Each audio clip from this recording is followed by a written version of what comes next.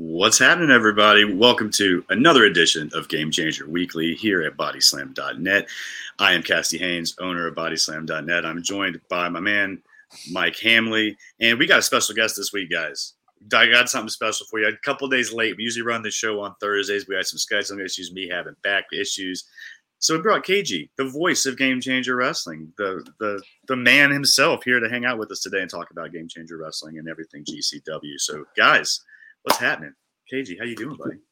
Good, man. Allow me to say what up, though, what is really good, though, what is truly great, though, and, of course, for my friend from Kings Road Wrestling, what is truly popping, though? Hey, that is like the question. I think Cody Rhodes, maybe the second biggest story coming out of Atlanta with the huge impending Atlanta debut of Game Changer Wrestling this weekend at the world famous center stage. Yeah, that's right. 7 days from today, man. A week from tonight. I'm going to be there. I'm going to be better enough to go to Atlanta. I was supposed to be in Orlando this week, and my doctor was like, "Are you fucking crazy? Like, are you stupid?" He was like, "Are you stupid?" He's like, "I know you can't drive." So he's like, "Are you dumb thinking you're going to get in a plane?" And I was like, "Yeah, I'm dumb." And he's like, "Don't do it, please." Right. So I'm here. But next weekend, I can go 3 hours to Atlanta. So I will be in Atlanta next weekend. So outstanding. Yeah, I'm excited about that, man. Like, I love that venue. Center Stage is one of my favorite places to watch wrestling ever since I was a kid. Wow. Let alone just I grew up watching it. I grew up watching WCW in that building, you know, and I've been there a few times for Ring of Honor recently, and it's just a cool place to be. You're gonna really like it. You're gonna love it. I think you're gonna dig it. I've never set foot in the building. I've just watched it on television extensively, and I can't wait to be there and to be part of it, to add it to the list of great venues I've got to work with Game Changer Wrestling, like the Hammerstein Ballroom, you know what I mean, or the Ukrainian Cultural Center. Dude, I love that building you guys run last weekend, man. It's one of my favorite buildings that you have too. It's just so beautiful, man. It's so beautiful, visually pleasing building to see you guys in there like last weekend. Sometimes I'll be at the venue, and then I'll look at a picture on social media of the venue. And sometimes when you're just there and you're focused on what you're doing, you lose sight of what it actually looks like. Sometimes I'll see a picture and be like, "Holy fuck!" And then I'll just look up and be like, "Oh yeah, there it all is." Like, yeah, man. Sometimes you're so in the pretty. zone. It's so pretty. Like, I just love the architecture is just beautiful. The colors are great. It's so unique too. It's great, man. And last weekend the shows were hot too, man. That was a hot crowd. Oh man, I love the history too. It has a punk rock history. Sorry, like punk rock and hardcore music.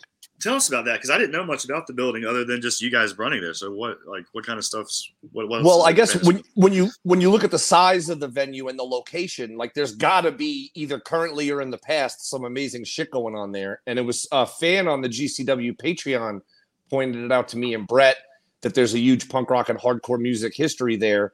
So that was a place where in the early days of hardcore and punk rock, you could go see the Bad Brains, but Henry Rollins would come out and sing a song with them. You could go see. Cool. Suicidal Tendencies. You can go see a Minor Threat. You know what I'm saying? Like the godfathers of everything. So when you're on that stage, for example, commentary set on the stage, and I'm just sitting there doing commentary with Dave Prazak or Lenny Leonard, and you're on the same stage that Ian Mackay or Mike Muir or Henry Rollins and all these people were on, and you think of all the energy in the room, and it is a juxtaposition, obviously, I think, to have GCW in such a beautiful room, like the violence and the beauty. But then that's a similar juxtaposition to having like the Bad Brains play in that room. I can't even imagine what that must be like. And I got to look into it. There must be some film footage. I've seen a lot of cool pictures from the Ukrainian Cultural Center, but I'd like to see old color footage of punk rock and hardcore bands going all out in that room just to get the whole feel, you know? I grew up a hardcore kid, and I often compare GCW to wrestling's version of kind of going to a hardcore show. I couldn't agree more. It's DIY, but you have the most diehard devoted community that everyone's just there because they love what they're going to see and they love each other and they just want to go have a fucking blast and watch have a good time and watch a good show. I always think of that Rancid lyric, like all these bands, all these people, like all these friends, and we were equals. And that speaks of hardcore, it speaks of punk rock, and it speaks of GCW. Like, there's no separation between the fans and the performers and vice versa. And we are all in it together. It is us versus them. It is us against the world. You being there makes you part of something. And that's so, the higher up the whatever you want to call it. Like when you can go to a televised wrestling product and you could feel it and love it and whatever, but it's not the same as literally having a huge impact and effect on the event itself. You know what I mean? Your ticket purchase, your cheers, your boos, all that stuff, it literally makes the show, you know? Hell yeah. That's true. So last weekend, you ran what, 3? Well, you did 2. GCW did 2 shows at the Ukrainian Culture Show, and then you had LA Fights. So let's touch on that, man. So let's run down the results for, was it Friday night and Saturday night, or was it Saturday and Sunday? My days are off. Friday and Saturday. Friday and Saturday. So yeah, Friday night was Welcome to Heartbreak. Man. And let's see, it started out hot, man. You had the tag team, the Briscoes against Juicy Finau and is it Finau or Finau? I can't remember. Finau. Juicy Finau and Juicy Jacob is a great way to remember it. All right, and Jacob Fatu in that match, bro. Those guys, that was some hard hitting shit, man. I love anybody versus the Briscoes. The Briscoes, to me, are the greatest. They're legends. They're gods. They're great dudes as well. Very personable and kind and all that. But then, Big Toco and Juicy. Big Toco, Juicy Finau, and Jacob Fatu. I love them personally, especially I know they're more happy, friendly side. But to see this darker, super violent side and dangerous side is more frightening. You know what I mean? But what a battle. Yeah, I like this version of Juicy a lot better than the happy, you know, it's just, this is so much more serious. You know, I was like, that's a big, scary dude, man. To see him just go in there and just wreck shop with Jacob Fatu I think that's a fucking hell of a team, man. I love that pairing. So Juicy right now is at an airport in Mexico on his way to make his Mexico debut, which is awesome. That's awesome.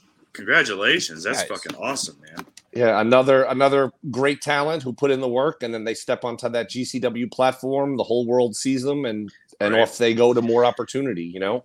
And if I remember correctly, wasn't he just doing like ring work or helping with the ring crew to begin with for like the collective?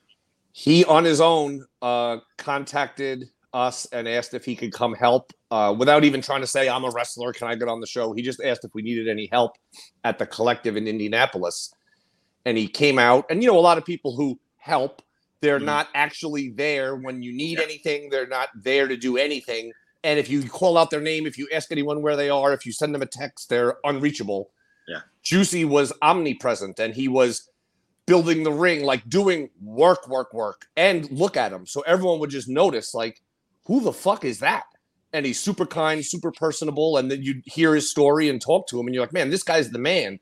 And everybody kind of took a shine to him. And there ended up being a spot open up in something.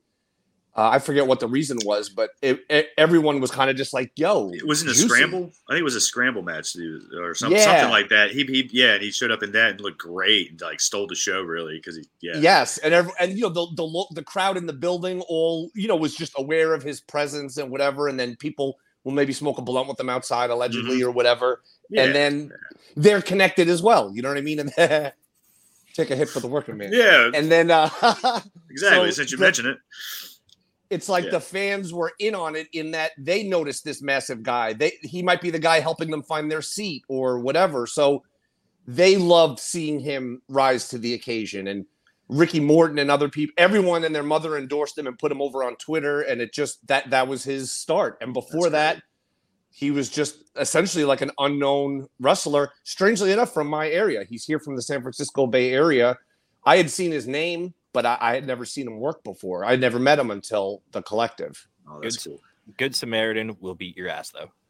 Oh, God. Dude, I can't even imagine. I just, he'll often have a can of Modelo or Pabst in his hand, and it's like an Andre the Giant thing where the can just looks like a little thimble in that massive hand.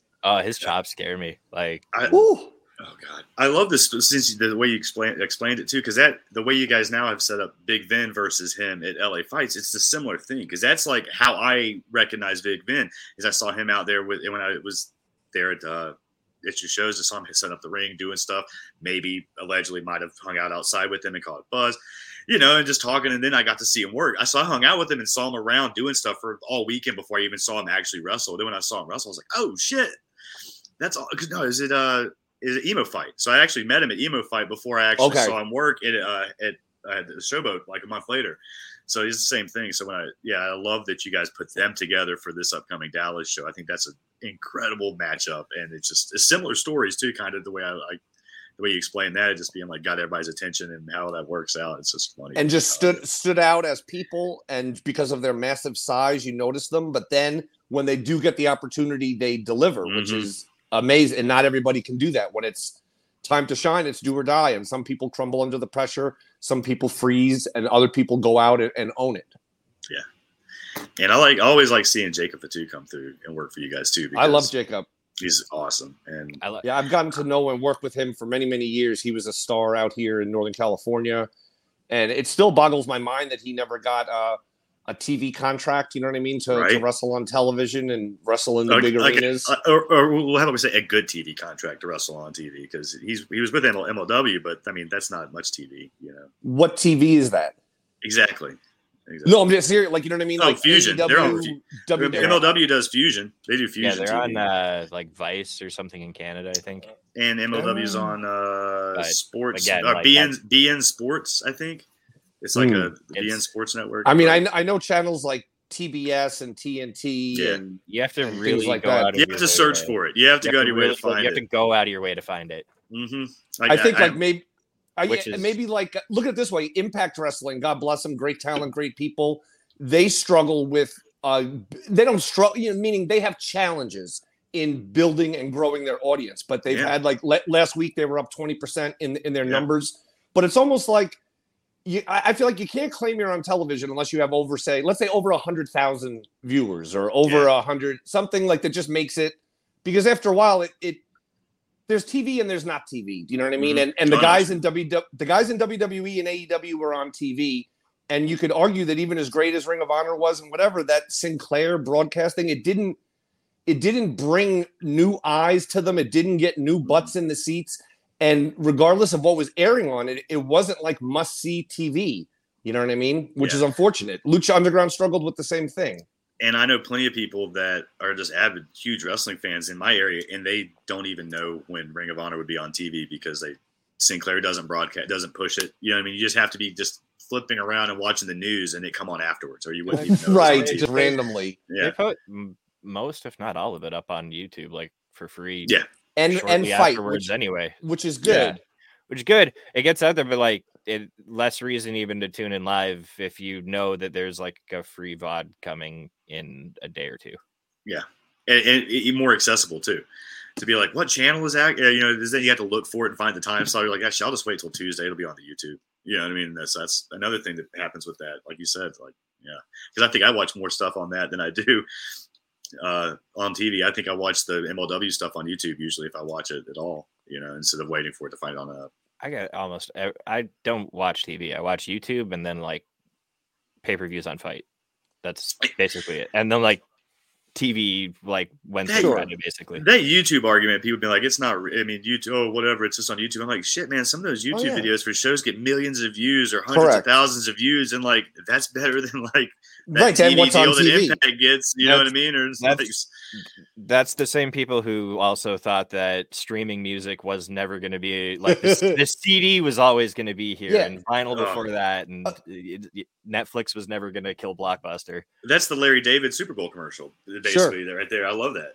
a great example, I think, is AEW. Like AEW has two amazing television platforms that are within, say, the first 40 channels on the television guide, and they use that as a springboard and a way to point people to these online series. You know what I mean? Like to me, they're doing it. They're doing that part right. You know what I mean? It's definitely a challenge, and I think companies like Ring of Honor and MLW. Well, Ring of Honor in the past and MLW perhaps currently have that issue of you can write 10 press releases a day, but if it doesn't make, you know what I'm saying? If it doesn't somehow convert tens of thousands of people to watching, it's tough. You know what I mean? I've tried to consume the product a few times, like when they super hyped it up. I'd be like, let me see what this is all about. Let me watch this objectively.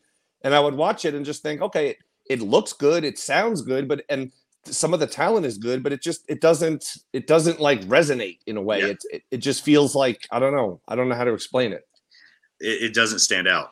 The product doesn't stand out. It doesn't have anything that makes it different. It doesn't make it different than anything else you can see, other than like the production value is probably higher than your average, average wrestling event. But most of those people you can get on any show. You know what I mean? Like you could probably book the same show they did, you know, anywhere else in America, you know, probably for, you know, yeah, like if you have enough money, you know, that's so, but that is, it would look the same too. You know what I mean? For sure. But yeah, that's why you guys stand out. Like that's the thing that I think GCW does better than everybody else right now. What you guys were saying earlier about the DIY aspect and the connection to it, GCW is organic and authentic. And it's not that we portray a DIY or a rebellious attitude. Like we just do our thing and our thing is infused with that. I think MLW has spent so many years orchestrating an image that they're like just like WWE or just a hair below WWE. And I understand you always want to set big goals and you want to grow in, you know, create a brand footprint and step into it. But all those years of trying to pretend to be this massive wrestling conglomerate, but how do people connect with that? Like, oh, I want to support the really big wrestling corporation. Do you know what I mean? And if you want to do that, you could support Impact or Ring of Honor or WWE or AEW. Like, there's nothing unique about being a diet WWE or value brand 205 Live or something. You know what I mean? Yeah, no, and they've started to do something similar to kind of like that Lucha Underground feel with that Azteca show. So maybe that'll do something, like you said, to I'm the connect biggest, a little bit better. I'm the biggest Lucha Underground fan ever. I got to attend a ton of those tapings live, and the magic in that room. I've never seen MLW live, but I can't imagine that they're getting the responses from the crowd that Lucha Underground did. And it's great to try to combine the world of Lucha Underground into MLW, but Lucha Underground was a long fucking time ago. You know what I mean? It's like it's been over 10 years now. Oh my God. No. Right? Hasn't it? Wasn't it like 2010, 11, 12? When was this? I lose track of time. I stopped watching wrestling for about an 11-year gap. And within that entire 11-year gap, Lucha Underground started and ended. Wow. Let's see. Lucha I missed it entirely. Like I have to try to go back. 2014. So 2014 it started. 2017 or something. Yeah, 2014, and I think it. Yeah, like, 17, 18. If they would have picked up what's his name again? I'm sorry, the Caesar Roman. Oh, Dario Cueto. Cueto, yeah. If they would have picked him up like right after Lucha Underground went off the air, and you kind of kept that spirit and brought those viewers over, it's one thing. But 4 or 5 years later, it just seems weird. You know what I mean? To build everything around who's the non-wrestling actor that's the commissioner. You know what I mean? And then while doing that, you bring in guest commissioners to your shows. So it's like, what? They kind of did that before, though, too, with Selena De La Renta as well, though, with her that to me seemed to work, though. I thought that was kind of cool because it's your own person. It's your own thing. You're building a character and a brand, but then she's not there anymore. No, I don't think so. I think she's not. Alicia's still there. But they actually want to meet. I was supposed to go down there last weekend to Charlotte, and there was just no way I could do it. I thought Serena did great, and I thought that was actually interesting. It's unique. It's new. It's female empowerment. It's Latina empowerment. They want to appeal to a Latina audience. Like that, to me, home run. Yeah. Dario Cueto flying him in from LA or whatever and paying them actors pay to do wrestling vignettes. I don't know. I don't know what the return on the dollar is, but if I was, you know what I'm saying, if I put it on paper, I would probably be able to figure out pretty easily it's not worth it. I remember popping one time because I saw him pop up on Always Sunny. Was Always Sunny. I think he was a doctor in Always Sunny or something. He was like Frank's doctor or something on the episode where you're like looking just through Frank Reynolds' eyes. Oh, wow. And like Frank was going, he ends up at a doctor, and all of a sudden Dario comes in as his doctor, and like Frank's just like, yeah, whatever, doc. Right. He just doesn't listen to him, and he just blows him off and does his own thing. But I was like, that's the guy from Lucha Underground. Everybody was like, I don't know what the fuck you're talking about, man. All right. I forget what show it was. I was watching wrestling one night, and he popped up on just a standard commercial. It was a commercial. I can't know which commercial it was too, soda. I remember I took a picture of him and tweeted it, but it was almost close to the time, like maybe Lucha Underground was even still airing or had just finished up. You know what I mean? And he's a great speaker. He's a great everything. Like he used to captivate the crowd tremendously at Lucha Underground. Yeah, that what could have been, right? Oh my God. I really thought Lucha Underground was going to change everything. I really did. The energy, the vibe, think of the characters and the wrestlers they introduced to the mainstream. And I thought it was going to be a touring entity. I thought it would be a Netflix series. I thought all that Hollywood investment and backing. Because think about that. Imagine if Lucha Underground was a featured series on Netflix in season 1 or season 2, and you have millions of people who can just suddenly get plugged into wrestling for the first time and be like, oh, wow, this is wrestling I could dig.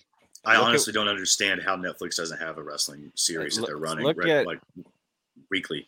It doesn't. I don't get it, because their whole like business model is like, we just want content, like consistent, regular content, and like what's more consistent, regular than like wrestling? You know what I mean? Like, we need something every week. Right. Well, think about the television industry. There'd be no television industry without wrestling, because wrestling was the foundation of the television industry. And in the same way, you would think, I agree with you 1,000,000%. Look at their roster too, and like the platform that it basically gave everyone from that roster. Look at where they all are now. Like every single one of them was on TV pretty much, or in very prominent indie spots. That show made Jeff Cobb too. Like Jeff Cobb was a Bay Area wrestler here in my area that, you know, was outstanding, you know, doing his Olympic style shoot gimmick. But then you put him in that Matanza suit, and then suddenly he was on Gorilla and got to work everywhere in, you know, New Japan, and now he's the worldwide star that he is. And that's just two of them. You know, Thunder Rosa was a part of that. Right. Luchasaurus. Oh man, Luchasaurus, Pentagon, just so many, Phoenix. so many, whew. Yeah, and on and on and so on. many. We're barely scratching this. Probably like fucking 50 people we could name. You have a harder time. It'd be easier to name people that probably didn't end up in like on TV and in better spots than it would be to name everybody that's now on your TV every week from that. Indeed. Company. And just because we're being honest and direct, like I feel like Lucha Underground season 1 and season 2 were pretty outstanding. Season 3 with the sci-fi thing, it became less must-see TV. Like I stopped scheduling my Wednesday or whatever it was around that airing because it just became too weird. It's still, you gotta base the wrestling in reality still, like to it. Yeah, just enough. You know, delve into the insane, but you got to base it in reality. Yeah, I think they let the TV networks get a little too much input on that to be like, we got to go out there. We got to go out there. Something totally different that nobody's doing. And then they're like, and hey, if Netflix said, if you inject 30% sci-fi into this, we'll give you a series, then I would do it. But just to stay where you are and to tread water, I would have left it the way it was. But who knows? Yeah. Who knows what, factors. There was a lot of bad shit going on, if I remember correctly, as far as like the way the business was set up and contracts, and just like, it was a bunch of bad shit. There's a bunch of mistakes were made that I think people moved on from, it sounds like, and hopefully learned from on that. But we got off topic. But yeah, we went deep wrestling industry and that's fine. Analysis. But we're gonna probably do so in the next match, because we talked about, which is Blake Christian beating Nick Wayne, and both of those guys, like, what a run both of those two guys have had the last year, especially Nick Wayne. Man, did you get to see his match with Swerve at Defy yet? Have you watched it? No, they gave it away for free. It's online right now for free. Yeah. It's man. That kid is something else, dude. Every time I see Nick Wayne, I'm like literally every time I'm completely blown away. And of course, Swerve on a whole nother level. And I'm so happy that he's going to get to. Again, I thought when Swerve got to where he arrived to, and then he got to shine a little bit, and then they put him together with AJ Francis and everybody, I was like, yo, I can't believe it. Like these guys are all made. They're made guys. I thought Keith Lee was made when I saw him in there. I mean, I've seen a lot of people get made and then unmade and then released. But I love seeing those people get right back on their feet and keep getting right. Oh, no. It happens. He'll be back in a second. He did this the last time we did our interview. Give him a second. Something's probably going on. Probably got a phone. He probably got a call or something. Get that super sweet Wi-Fi. Did you get a call? No, I'm not sure why that's happening. I'm right by my router. Unless my Wi-Fi is off. Can I check if my Wi-Fi is off? Yeah, you got time to check. We're just chilling, man. Hold on. We're very laid back here. But yeah, dude, that Nick Wayne match. Did you watch it? I'm sure you did already. I haven't seen the Defy Swerve. one yet. I just noticed it got uploaded. It was like 3:00, and I was like, I don't have time for this. I was gonna watch it this morning. 3:15 GCW show. Okay.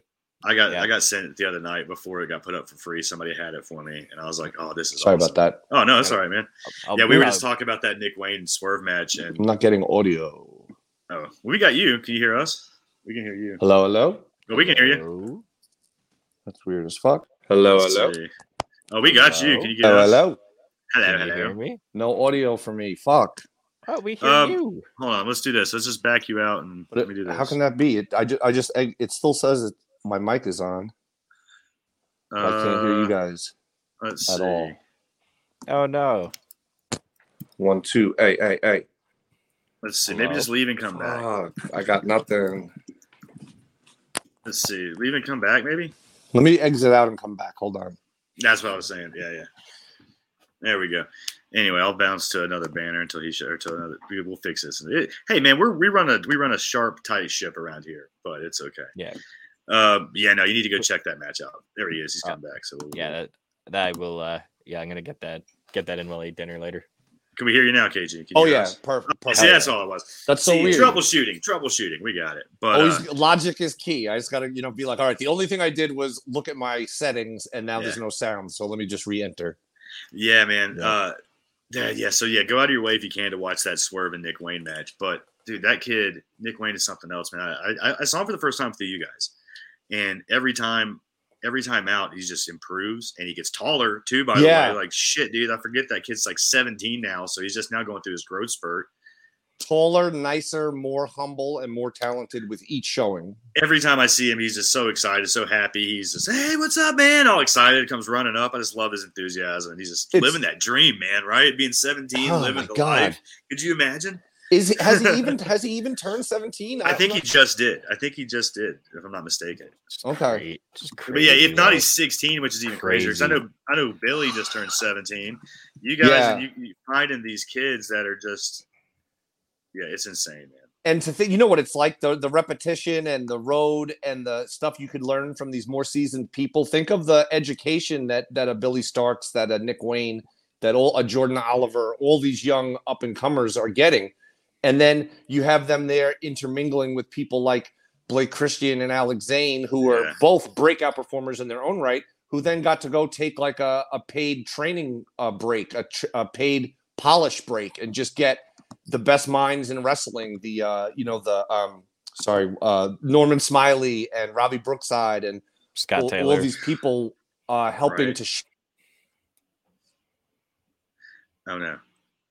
Locked up again. He is 16, actually, though. Nick Wayne, I think, is 16. I went and looked it up. Yeah. How does that make you feel?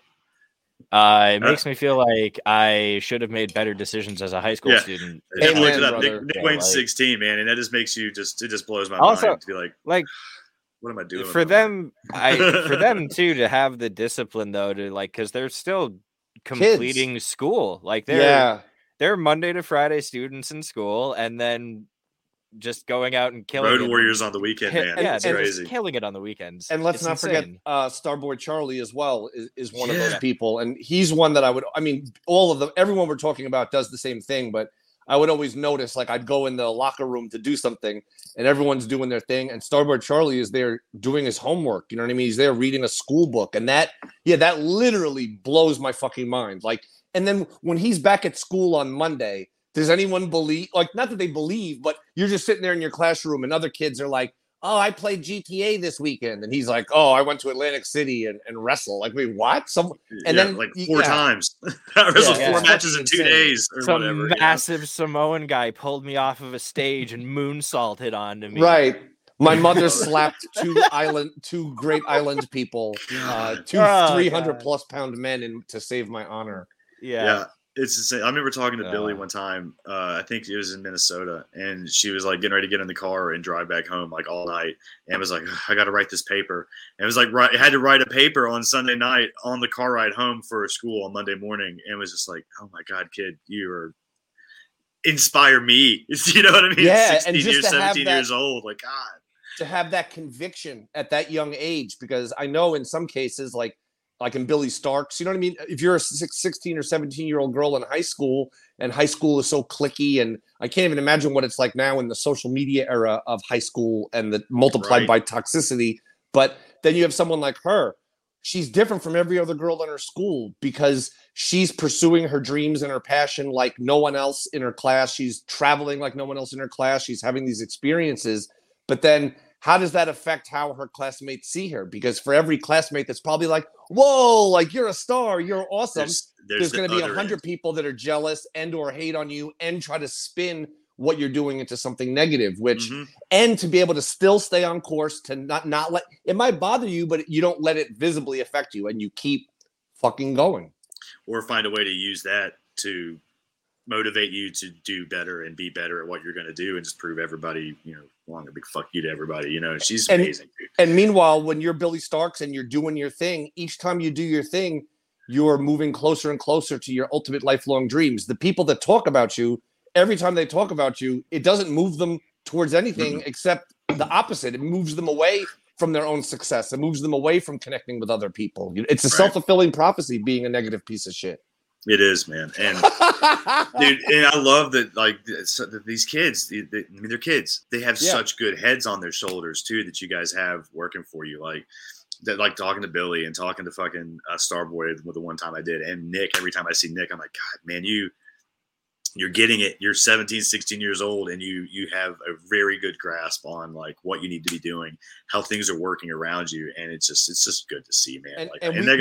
And we look out for them. You know what I mean? Like that's what I was going to say. They got good people looking out for them all around too. That just are going to help them, protect them, give them good advice.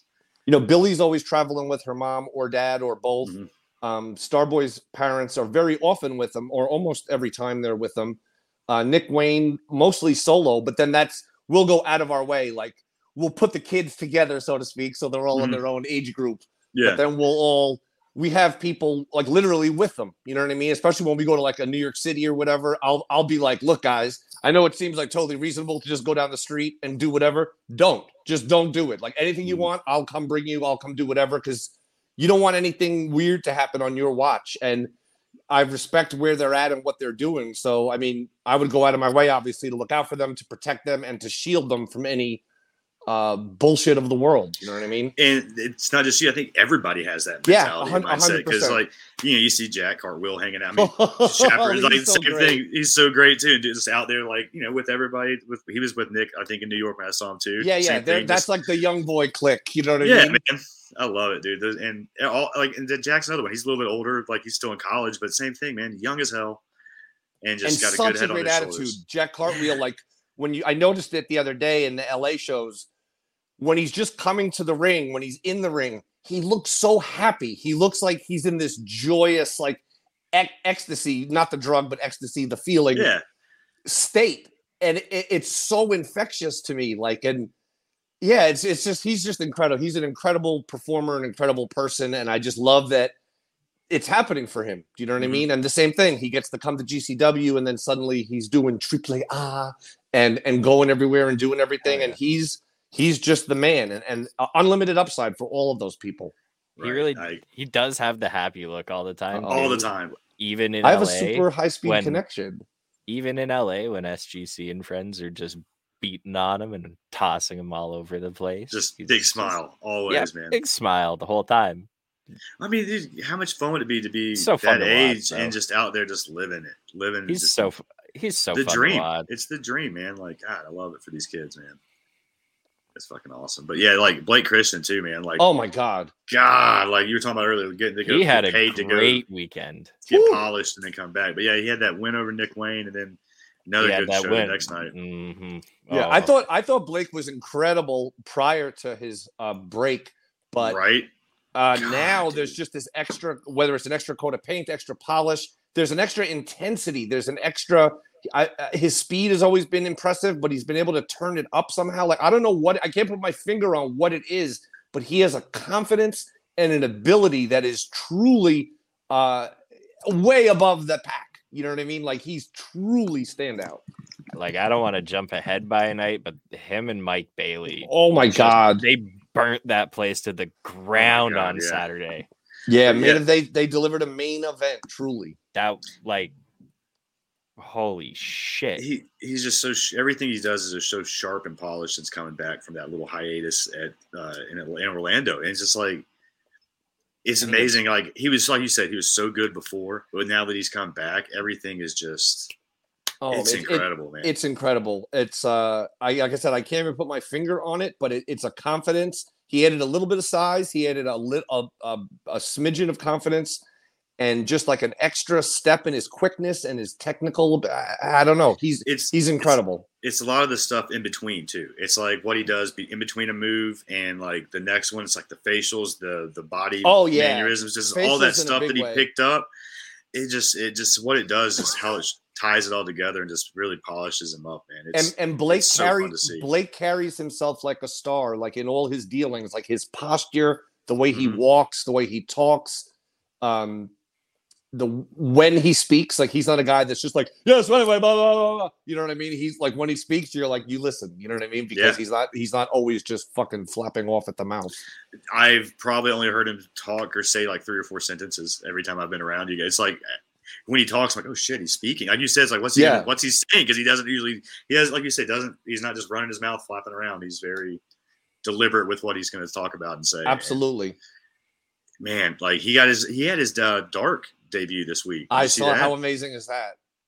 Was he wrestling Hakeem Zayn, Rohit Raju too? Yeah, I'm a big fan of those guys too. Both of them. I know they've been doing their thing independently and with Impact and everything, but the first time I got to see them was at that GCW Fight Forever 24-hour charity marathon, and I was absolutely blown away. Like from the moment they came through the curtain. And ever since that day, I've just been a huge proponent of both those guys. They have everything. Yeah, I agree 100%, man. That's an interesting match for them to have there, too, because they're not either of them are like signed talent there as far as I know. Right. So I know, like, that's just a showcase match of 2 really good dudes who happen to be available wrestlers. Spoiler alert, who won the match? I think Blake did. Don't know. That's very telling.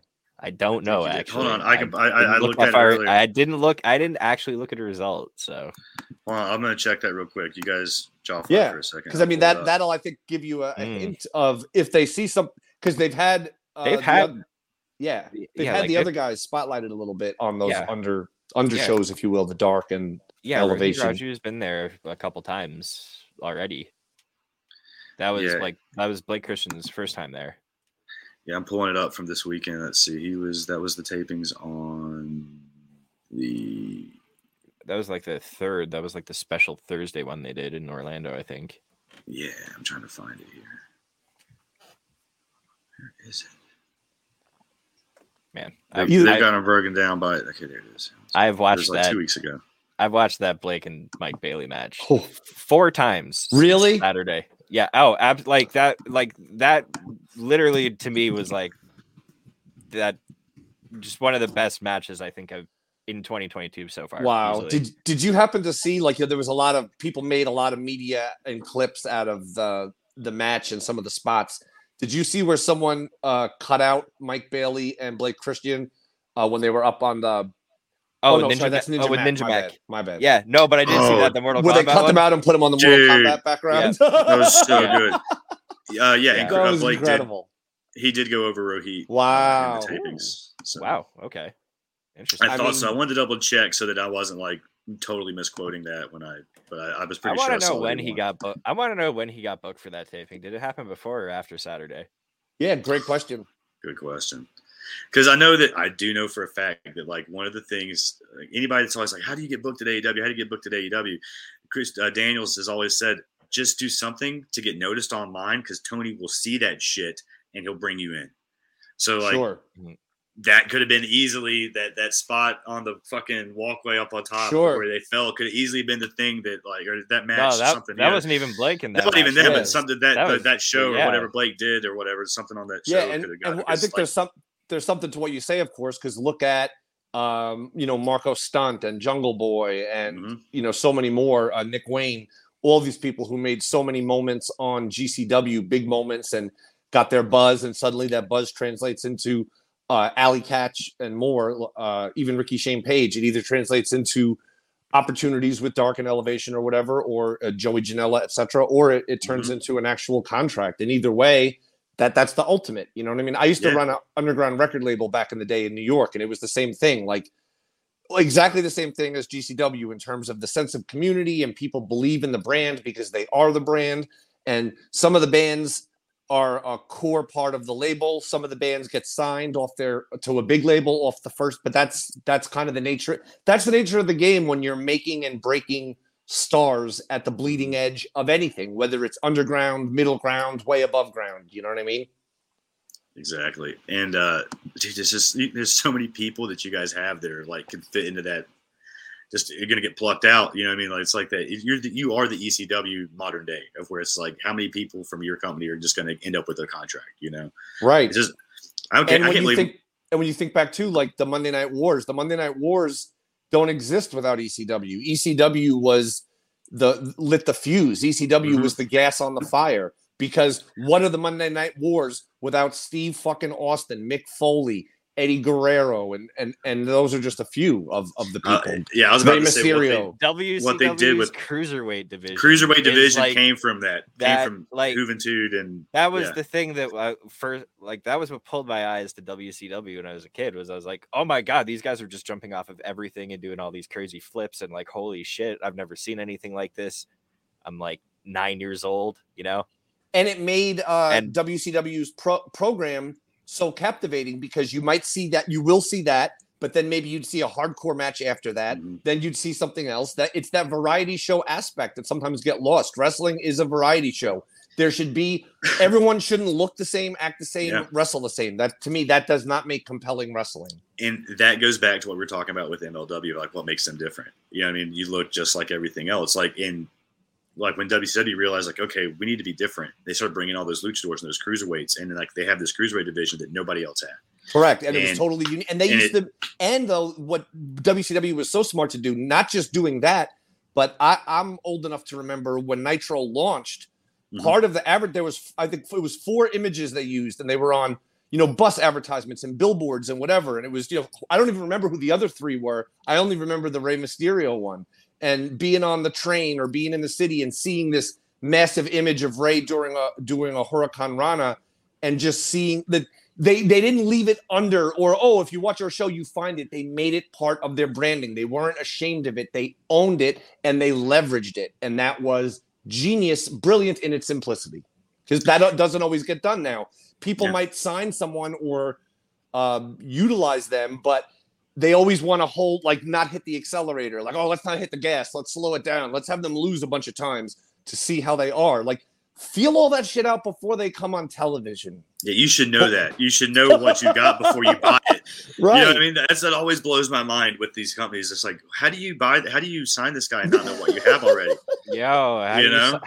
How do you just sign somebody who's not a wrestler in the first place and then just be like, we'll just make you a wrestler? Anyone can wrestle. You can't train passion for something into someone. It ain't bagging groceries. You know what I mean? Anyone can hand out flyers. Not anyone can wrestle by a fucking long shot, no matter how great of an athlete you are. Yeah, like I could take a suplex, and that would be the last one like I ever took.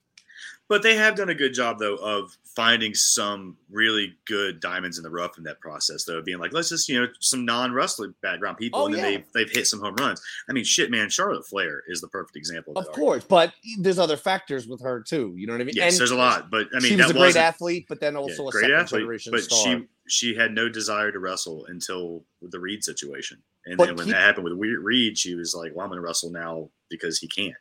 But imagine what would have happened if Charlotte just lost all the time. Right. And had some stupid gimmick that made no sense. Where would she be now? And by association, where would they be? Because she's the ultimate of their brand on the women's side. But it's funny that they can't see it. That look at how they treated Charlotte and look at where Charlotte is and the response she gets and her status. And then look at the people that never get to win or creative can't figure out anything to do for them. And then you're like, that's weird. Like the people we don't do anything for have way less traction than the people we protect. It's almost like wins do matter in a sport of our nature. And there's, I mean, AEW does a good job of like doing the opposite of what we're talking about. How WWE does is like ruin people that come in and like, even if they don't have something for him like right away, they could do a good job of protecting him and still like keeping things rolling for when they look at Hook. Look at Hook as a non-wrestler, just like Charlotte, a non-wrestler, second generation. Their presentation of Hook, outstanding. And the fact I'm going to go see Hook wrestle tomorrow in a movie theater for the AEW pay-per-view. For us, actually. Yeah, for Body Slam. Oh, shit. Yeah, and it's my first time ever seeing wrestling in a movie theater. I am so excited. You're but the media idea now, that KG. What's that? Yeah, you're media now with us. Yeah, I am media. The idea that what they say it's Hook's 5th match in AEW or something like that, 5th or 6th? Like 5th or 6th match. Yeah, he's gonna murder QT Marshall. Oh God, yeah. As soon as I saw who he was working, I'm like, perfect. That's perfect. His trainer, his trainer, and his trainer's gonna make him look. Hello, beautiful. wrestling. I do want to see him actually take a couple bumps, though. Like, he will. Eventually, when he fights the champion. Another thing, too. People got all mad about Hook no selling that move. That's what Taz did, man. That was a nod to Taz. Like, you would see Taz do that. Like, he would take somebody's big spot and just pop right back up. Like, fuck that. As soon as someone says people get mad, I don't listen to the rest of the sentence. You know what I mean? Because the same people that are mad about Hook no selling a move are the same people who pop when someone else no sells a move. It's part of wrestling. The tail doesn't wag the dog. You know what I mean? Are you going to write Martin Scorsese a letter and tell him this character should have done that? No. Like at a certain point, yes, wrestling is the most interactive experience that there is. Your voice is heard. Everyone's part of the process within reason. You know what I mean? But it's not it's not like going to Subway. You know what I mean? Where you're like, oh, I want 2 slices of turkey, but 4 is too many. Oh, I don't like olives. You know what I mean? No one cares. Some of the most hype moments in matches have come off of the back of someone no-selling a big move. Of course! Like, it's the ultimate. Like, hello, it goes back to the Road Warriors. To Hawk made it famous, but someone was doing it before him. Yeah. Yeah. It's good when it's okay when done appropriately for a reason. You know what I mean? Like it's one thing when a guy's just out there going into business for his own, just no selling and being a that's asshole. Different. If you do the Austin Aries, Johnny Morrison spot, no good. Right? Yeah, that's totally different. But to use it like for a reason, it's done well, and they've done everything right with Hook. I agree with you. It's brilliant. And the point I was making about it only being his 5th or 6th, televised match or whatever, is that even once he debuted, he didn't just become a thing that every week he's on TV wrestling someone. Like, it's such a slow burn, and the fuse is just burning, and we don't know how long that fuse is. And he's just moving up, and it's really wonderful to see because without AEW doing stuff like this, there truly is no one to compare WWE to in that way. Like, you can't say, like, oh, well, WWE didn't push this person right, but this other, like, barely watched product really does it right. Do you know what I mean? Like AEW is comparable in terms of audience size and everything. So when you see it working right before your eyes logically, and then you see it on the other side not working and it's illogical, it just gives you a great counterpoint to know like this works, this doesn't, and these people are more in tune with what I want. And when I say I, in this case, the audience, like the audience clearly is more interested, in my opinion, more engaged, they have much more of a response at an AEW show from the crowd than at a WWE show, which is unfortunate. I feel like unfortunate for WWE. It's good for AEW. I feel like their audience does skew a little bit more into the like educated fan, like ECW did. Like, and he knows that. He knows his fan base. He knows his audience is the internet fan base because that's where he came from. You know, what I mean, it's a guy that lived in message boards and forums running a company. He knows what his fucking audience is because he was his audience, and that's like he's in touch with that. So I think it's wonderful. The whole AEW thing is just terrific. The talent there is terrific, and what they're building. So many people lose sight of things. Like I saw a lot of I guess what you will call neck beards going on and on about how stupid Tony Khan is to invest money in a video game. Well, as someone who worked in the video game industry for a lot of years, Tony Khan is not stupid at all to invest that kind of money in a video game. And the reason why is Tony Khan and AEW could have gotten someone else to fund their video game without question.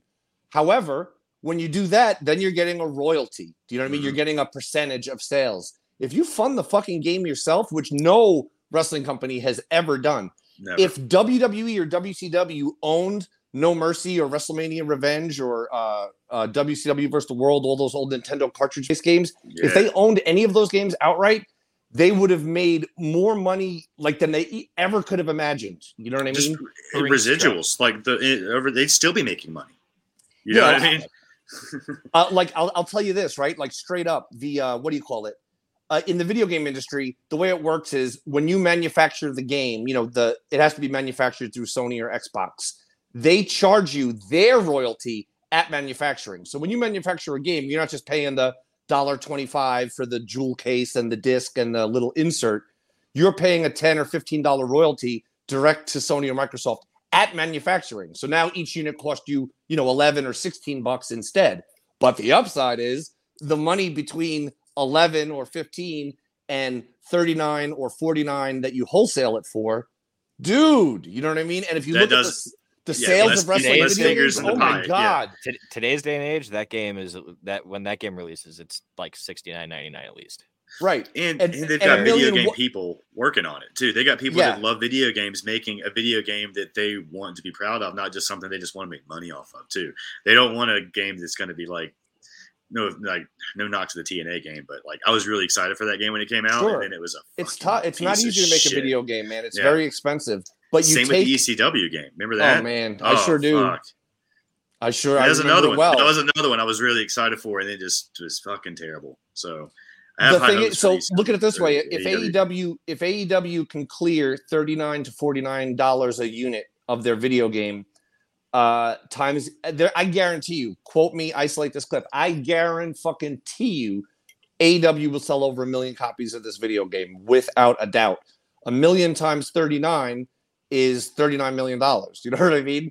And it's rumored. Some people say he's invested 20, he's invested 40. Either way, and it's not a one and done. It's you're building a franchise. And even if the first one just breaks even or only profits $5 or $10 million, you know what I mean?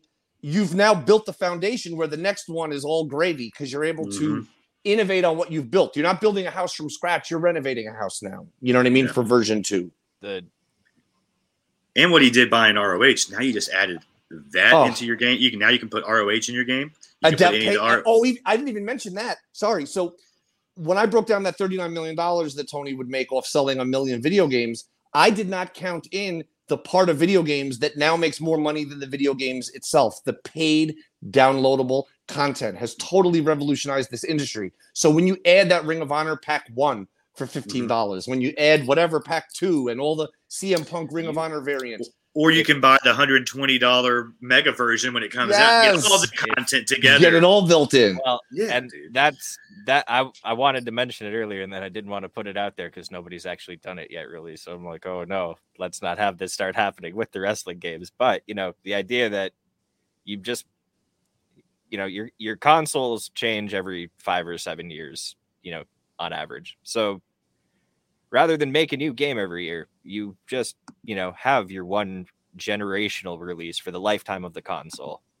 And then you just DLC, updates. New signings, new, you suddenly acquire a company. So now, okay, all these properties are just DLC now. It's like, I'm shocked it hasn't been done yet. And I'm not under any kind of NDA, so I can say this. I know for a fact that 2K Games made more money off selling downloadable content than they did off selling the fucking discs. Wrestling games themselves. Yeah. Whether it's downloadable, physical discs, whatever. Yeah.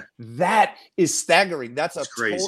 That is a game changer. No pun intended. That is a paradigm shift for the entire video game industry.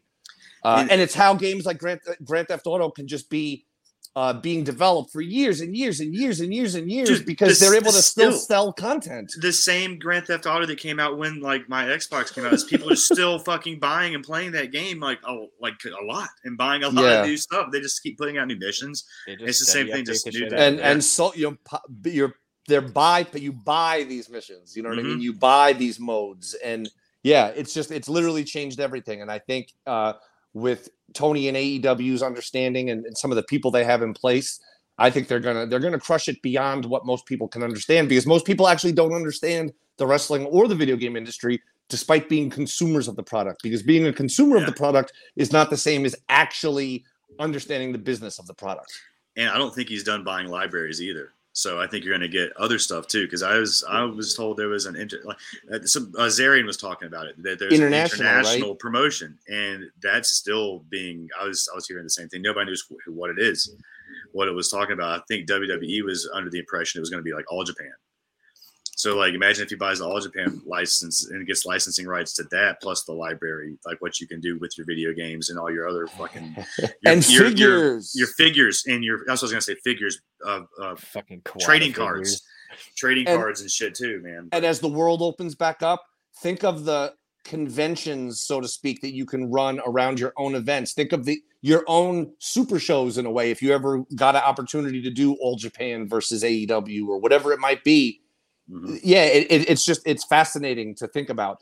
Imagine Ring of Honor getting really proper figures. You know what I mean? Yeah. You know they're going to do it. You know, Jazzwares is like yes right now because they just debuted their new line today for the next 2-3 Unrivaled series lines and stuff. And there's a nice Nick and Cody new figure too. Did anybody see that? No, as soon as I woke up, the first thing I saw was that amazing -1 figure with Brody, his dad. it's man, beautiful, man, and him holding it. That was so. Yeah, the shot of him holding it, and then the posed promotional shot of him sitting on his dad's shoulders. It's so good, man. Yeah, first class. I literally thought the best figure those guys ever did was that 2-pack, the Cody and Dustin bloody 2-pack. Mm-hmm. I thought was the coolest thing awesome. I ever saw. But now the -1 and his dad Brody is the best thing I've ever seen in the figure game. Did you see Casual Taz? Did you see Casual Taz? No. Oh, they got Casual Taz right now too. That was out. He's just wearing he's wearing a hat. He's wearing like a black hat, black shirt, jacket. It's just Taz in his like casual like street gear. That was one of the ones that was out there too. I want to see a Taz figure where it has almost like a slight bobblehead function, so it reminds you of Taz in his car. Listening to some music. What a talent that guy is. Good. I never thought that he would be back in the way that he is. And he seems to be really happy. His energy, his bravado, he's always protected his character. Well, in a way, I don't think he's protecting a character because his character is himself. Do you know? Yeah. I mean, he is protecting his character, but he's protecting himself. He's being himself, and he's just great. And how cool is it to get to watch his son wrestle now too? And he gets to see this rise. You can hear it in his voice too when he's calling it and he's talking about it. Just so proud and happy, and I just love seeing that for him too, man. I just like seeing that moment. And if I could be so bold, compare the son of Taz to the son of Rey Mysterio. The son of Rey Mysterio has gotten incredible opportunities and got to wrestle all these matches, but it almost feels like not that it's over, but meaning like you already kind of rushed through all these different machinations of it, and it's not like a big thing. You know what I mean? It's not the main event. It's not whatever. And it's like, if I could be Hook or Dominic Mysterio right now, no disrespect to any of them, I would want to be Hook because I'm like, the fuse is still lit, but it's like throwing a rocket into the air with a lit fuse. And Hook is still just rising on the throw. Like the fuse hasn't even met the fucking product yet and ignited. Dude definitely knows how to party too. Yeah. No comment. I've hung out with him. I'll say I've met Hook. That's all I will say. I have too. I met Hook as well. He's fun. That's all I could say. Yeah, he sat down and helped me out. He was like, "Hey, man." He's like, "Here." He just helped me out and helped me take care of what I needed. I was like, "You're like a fucking wizard, man." I was like, "I love you." I'm bad with faces sometimes, and especially it's weird sometimes someone you only see on TV. If you then just, it just catches you weird or I don't recognize them. But I was standing talking to him for a minute, and then I was just like, "Oh shit." Like, it's Hook. You know what I mean? Because he didn't introduce himself as Hook either. He said, "Hey, it's Tyler," or whatever. Yeah. Hey, what's up, man? Hey, what's up, bro? What's up, Tyler? And then I'm like, wait a minute. You're Hook. That's exactly how I felt. I was like, "Oh, what's up, Tyler?" And I was just talking to him. I was like, that's Hook. You know, because he had his hat on, so I couldn't see his like fucking hair this right away. So it's just like, oh, some white dude sat down next to me, and it's fucking Hook. It's awesome. He's going places, man, and God only knows what the future holds. And that's the thing that AEW has so many of those slings or arrows in their quiver, so to speak, that you have all these great guys on top. You have super legends in the mix like Punk and Jericho and stuff, and then you have this entire the Daniel Garcias and all these other people, Hook, Wheeler Yuta, you know what I'm saying? You have all these people on the rise that there may be, and many more that I'm not even mentioning, but they're still simmering. Do you know what I mean? And when the time, but they're not losing, they're not being devalued or whatever. They're simmering, and the heat will keep getting turned up, and then it hits a boil, and you'll know when it happens. You know what I mean? You know who else is doing this well though? Who?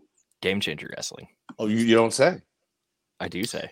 KG, looks like Chris Hamrick. Chris Hamrick's happy to see you here, my man. Hell yeah, Chris Hamrick is all fucking. Chris awesome. Hamrick is fucking awesome, and yeah, he says Taz's figure is life size. Oh my god! I'll have to dig it up. I have a picture. They need to make. Oh, sorry. I was gonna say, I have. Oh, go ahead. No, you. I have a picture from back in the day. Me and my girl went to meet Taz at the height of his ECW run. So say it was 90. Well, not to us the height. Maybe it was not bad choice of words. 1997, maybe he did an appearance in Bayside, Queens, and we're talking, and he was so nice because his character is so that I didn't expect him to be nice at all. And he was so gracious to us. And then we're like, oh, can we take a picture? And he's like, oh, you two, look how fucking tall you are. You're killing me. So I just have an awesome picture. Me and my girl, who are both super tall, and Taz, you know what I mean? Life-size Taz. God bless him. I'll have to see if I can dig that up. I want his next action figure to have just a voice in it that just has him singing other people's entrance. Yeah. Dude, we were just talking about that when you went away. Yeah. It needs to have a bobblehead feature where his head just bobbles. Yeah. Forward, like it's the forward bobble. You know what I mean? Yeah. Yeah. The Mick Jagger. I want a little. I want a little button on his back, and he'll just start singing Ruby Soho's. Oh man! What? Yeah, things you never thought you would ever see. Taz singing Rancid on TNT on a Wednesday night. You get good stuff like that when people are just naturally having fun and are enjoying what they're doing, and they're just not miserable going to work all the time. It's not like a fucking chore, and they're not just like, oh fuck, let's just go do all this for 8 hours. When they're looking forward to doing shit, they're themselves, and you get stuff like that. Just Taz posting a video of himself hanging out, driving to work, listening to music, like shit you wouldn't expect to see. I just love like that environment that they've created up there. It says a lot. To me, a happy commentator is a great commentator, and you want your commentator to be excited, to be thrilled, and to be organic in their reactions. And production is great. You should produce everything you can, but you got to leave space for stuff to occur naturally. And I think that's something AEW does really well. They do. This weekend's huge, man. I'm upset I'm not in Orlando, but at least I get to enjoy it from my couch. Yeah, and I get to watch it in a movie theater. Dude, that's going to be awesome. I looked around here. The closest one was about 35, 40 minutes away, and I was like, I'll just watch it on my couch instead. I'm going to be sitting right here watching it without the giant ripped up Dante Leone shirt. I love that. Is that what your backdrop is? It's just a tie-dye sheet. Like I had a plain white one and it looked fucking stupid. And I was like, it needs something because behind me, my coffee table's got like bong and shit on it. And I'm just like, we don't need it. My wife might be sitting on the couch right now, like watching TikToks on her phone. I have no idea. So I'm just like, let's just hang the sheet up. Yo, dude, KG, make that happen, please. Please. Wow, the Hamrick bump is insane. I love watching it and seeing it. So I've seen it so many different stages of it too. Where it's like, oh shit, I didn't even see that clip before, but it's just another side of the ring. Yeah, I've seen it in person in ECW, and obviously the clips of him with Sean Waltman and many others. I still don't even understand it. I mean, I understand it, but I don't understand it. I don't understand. I know a lot about wrestling, and I still don't understand how he does that bump. And he's able to be in the comments at the same time, and not just like, in a vegetative state. Man, I've watched Hamrick rib Chase Owens back in the day when I would ride with Chase. And every time Chris would be there, it would be like, oh, shit. And he would just give Chase a shit and steal his boot or something like that. Just be like, I literally got to go wrestle right now. Where's my boot? I don't know where your boot is. He's like, so mad. I don't know, brother. And then when the dude turns around and he holds up his boot to show everyone in the room he has it, then just puts it back. I don't know, brother. Hamrick, I think Hamrick's the one that's the blame for my Cassidy takes chops for pro wrestlers, because there's that show in Cherokee where he was like, Chase, is this your greenhorn? And I was like, no, I'm not Chase's greenhorn. And everybody's like, Chase has got a greenhorn? Let's chop him in, brother. And it was just like, oh my God. The Barbarian and Ricky and Robert and fucking Buff and everybody just running a chop train on me. Dude, the Barbarian Barb chopped you? Yeah. Because fucking Hamrick was like, it's Chase's greenhorn. I was just his driver that fucking day. Like, sure. God. So, yeah. Oh, here we go. That's it. I love this. This is the best comment of the day. Chase Owens. Oh, my God. According to Chris Hamrick. I love Hamrick so much, man. Oh, man. Dude, it was so fun. I think White Mike and I were just talking about Hamrick the other day for some reason. I think we saw we were watching something. He popped up. We were just putting Hamrick over how much we love that guy. So I love he's watching the show. That's great. What a talent. Yeah. And this is the power of the internet, man. Like we can all be complaining about something, but instead we're talking about what we love, and we're having people we love tune in. What's more than that? We had a plan for this show, and we've done none of it. And I love this so much better. I was like, well, we've talked about 2 GCW matches, and we had 3 shows to cover in an hour and 5 minutes. Yeah. So I'm not even going to worry about it. We'll touch on it, but this is much better. As long as we talk about Atlanta coming up. Oh yeah, we're done. I want to talk about Kevin Blackwood too. You guys bringing him on. He's one of the Buffalo Boys, right? Oh yeah, 7 bucks, Kevin. God, that Tony Deppen match. Oh man. That match with Tony Deppen. Kevin Blackwood was made himself, and he's been making himself ever since he moved from Buffalo to LA. Mm-hmm. He's got to work with Gorilla and get to work with New Japan. And usually it works the other way around. Usually people come and get a shot at GCW and then get to Gorilla and Japan.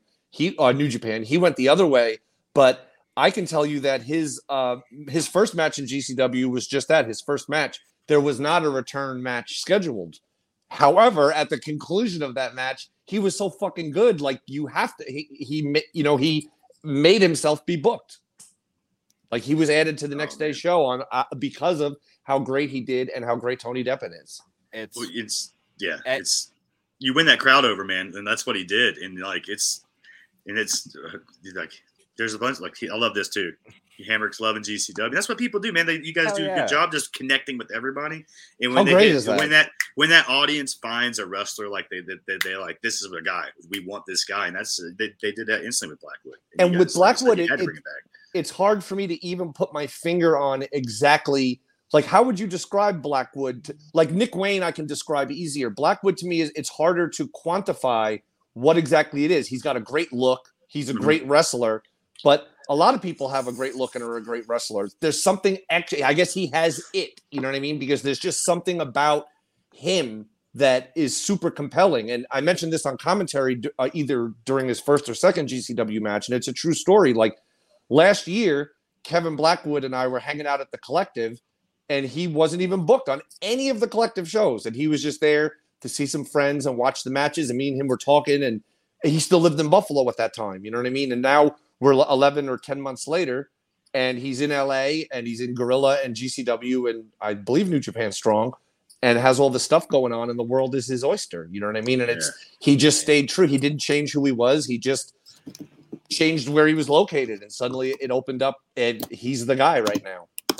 Yeah, I love all the Buffalo brothers. You know what I'm saying? Man. Puff, Kevin Blackwood, Danny Garcia, all of them, and that goes back to Pepper Parks and Andy Williams. Pepper Parks, who I should call. I always get the Butcher and the Blade confused. Which one? Blade. Okay. Yeah. So the Blade, aka Pepper Parks, and the Butcher, and Andy's the Butcher. Andy Andy's Williams. The Butcher makes sense for Andy. Andy's looking good, dude. Of him? Yeah, I was gonna say, dude, he's trimmed up. He's looking good, man. He's the beard and the hair. I wrote on the comments, I wouldn't even recognize you if I saw you today like that. Look, he's amazing, dude. You get more time to work on yourself when you're not touring the world anymore. Unfortunate that is what it is. I know. But at the same time, he gets to put, I guess, some more time into the wrestling side of things. He looks that I missed right now.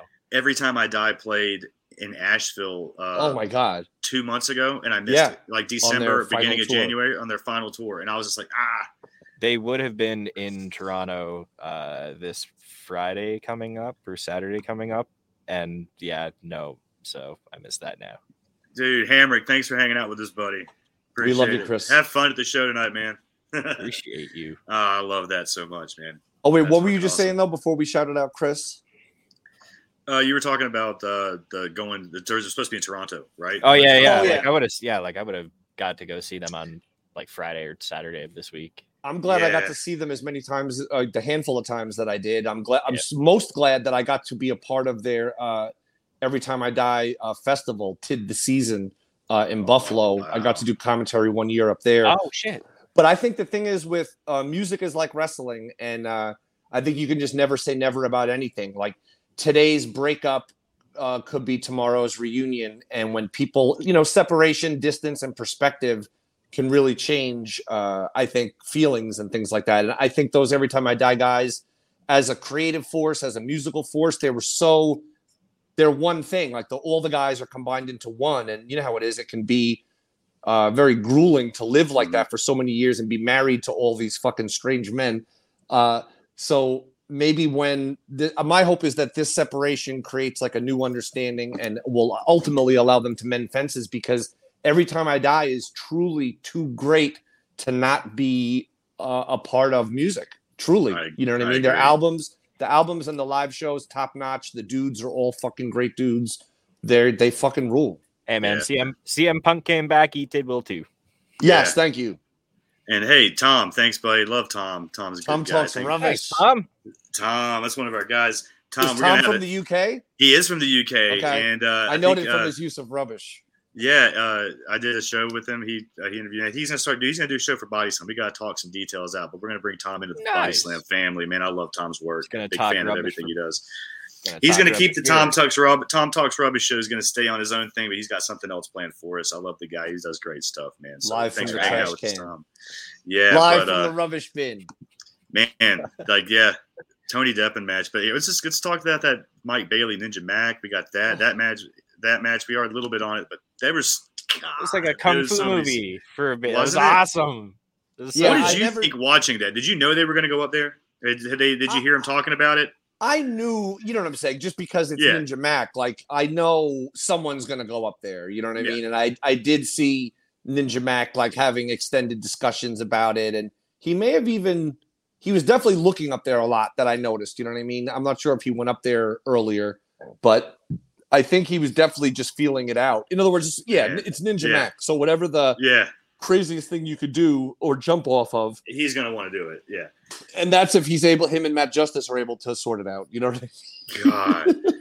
Bro, I was so nervous when I was watching them. I knew they were going up there. I was like, oh, God, they're going to go up there. But even when they put the ladder up, the ladder made me nervous because the ladder was just like wedged between the ceiling and the floor. Like it wasn't even touching the wall. I'm like, guys, that ladder's literally just sitting up. It's like not even touching it's the wall. So dangerous. Like it's so fucking dangerous. And again, if that was a scene in a movie, that scene would have taken either a full day or more than a full day to film.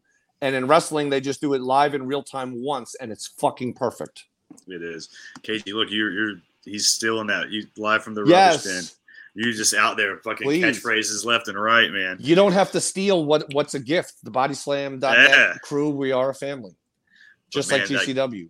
God damn, how awesome is this Mike Bailey U.S. run? Insane. It's absolutely everything about Mike Bailey is amazing. And what blows my mind the most, his return match to GCW, I believe was in Atlantic City, if I'm not mistaken. Mm-hmm. And right. I went up and I got to meet him because I've interacted with him for years on social media, but now I got to meet him. And I asked him just a few questions like about, what does he think about returning and stuff, just to kind of put seeds in my mind for commentary.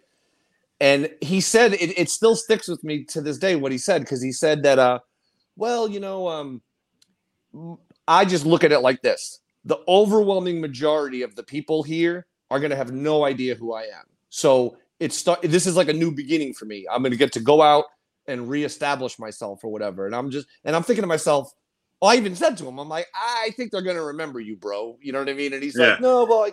And then he goes out there and it's like the Pope or something, or Jesus came back. You know what I mean? Like, as soon as Brass Monkey starts, people lose their shit. They lost their shit. I was like, oh.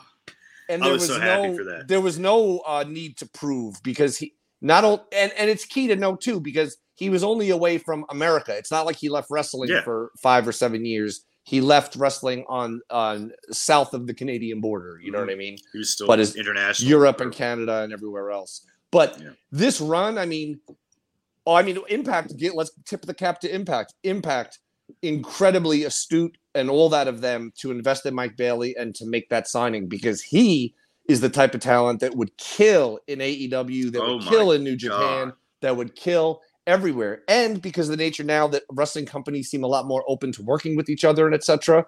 I love that Speedball Bailey is a part of the Impact family, but he gets to be a part of the GCW family. But who knows where that could lead for Speedball, because Speedball is too fucking good to not be wrestling in the biggest rooms in front of the biggest crowds and all that. Yeah.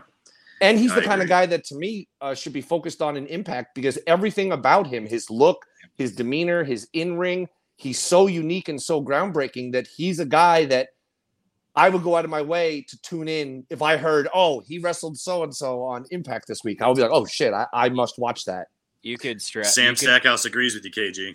Yes. Talking about, Andy wants to tell you that you're the man, by the way. Oh, Sam. shit. Sorry about that. Thanks, Sam. Stackhouse is incredible. The whole Stackhouse family. The whole Stackhouse family. You could just strap the X Division rocket to Mike Bailey, though. In Impact. Indeed. Oh, my God, right?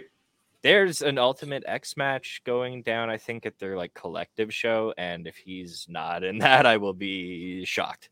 I got to watch. I want to see. I assume he's been on Impact TV lately, right?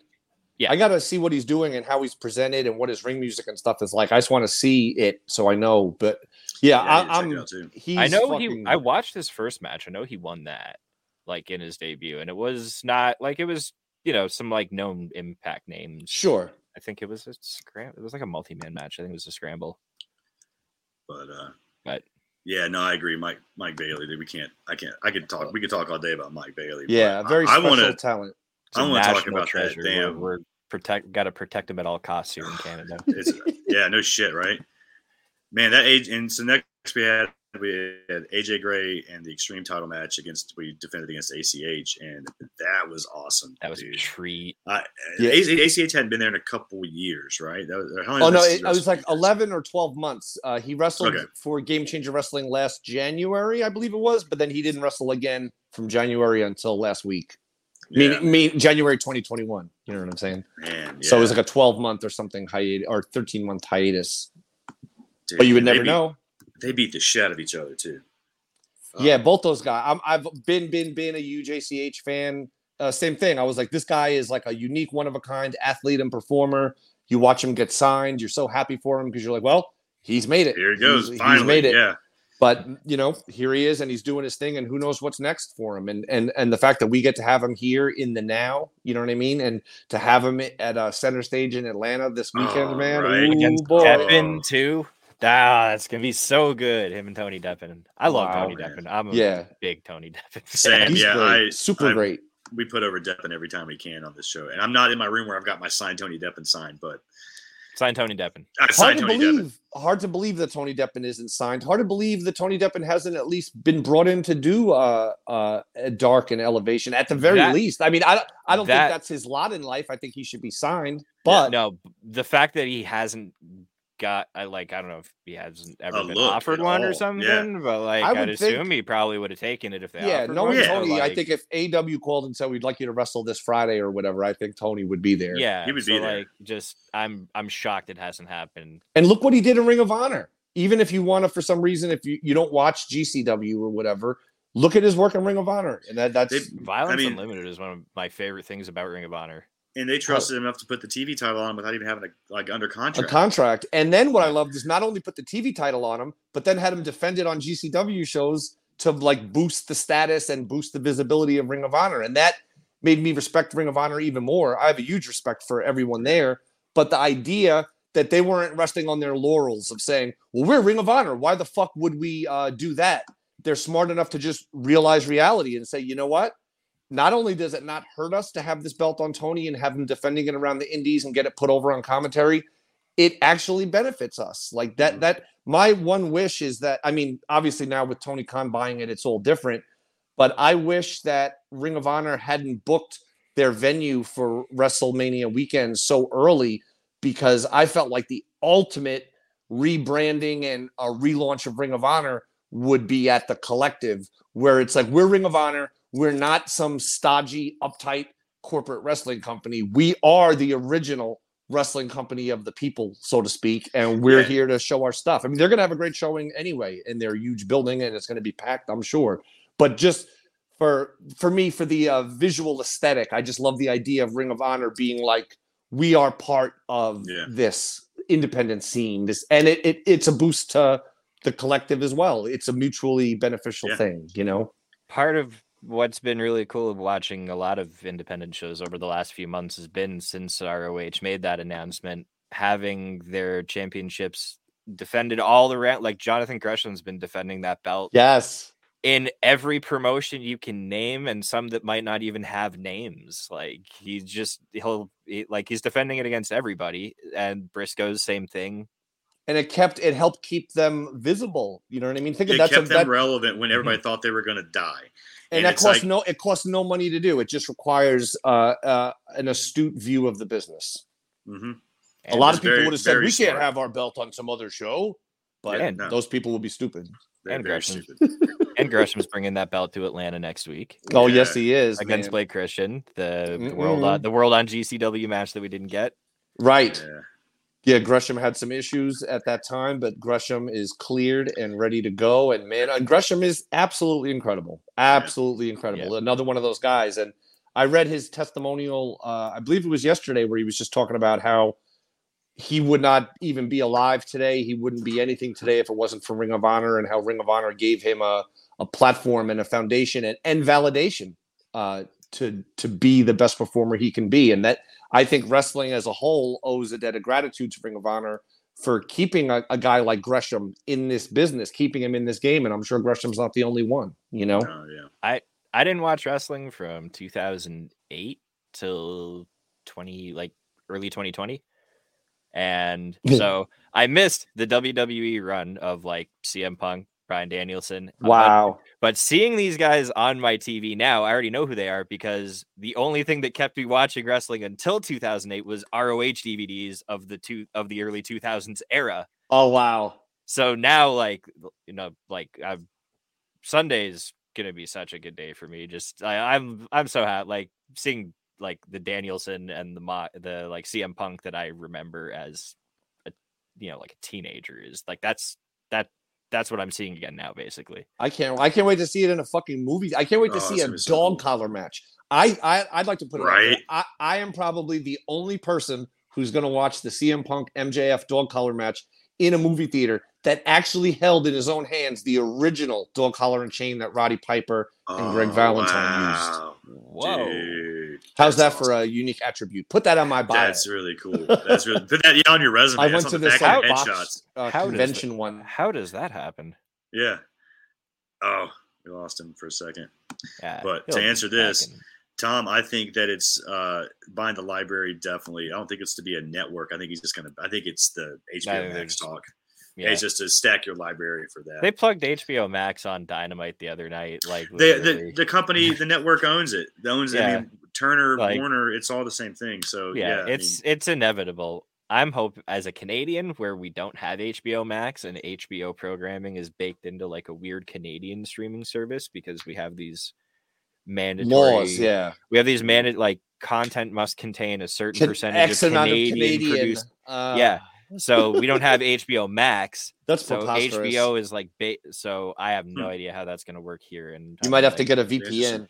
Yeah, like Body Slam NordVPN sponsorship. When? Yeah, dude, I've been looking. Sean got him one. I need to do it.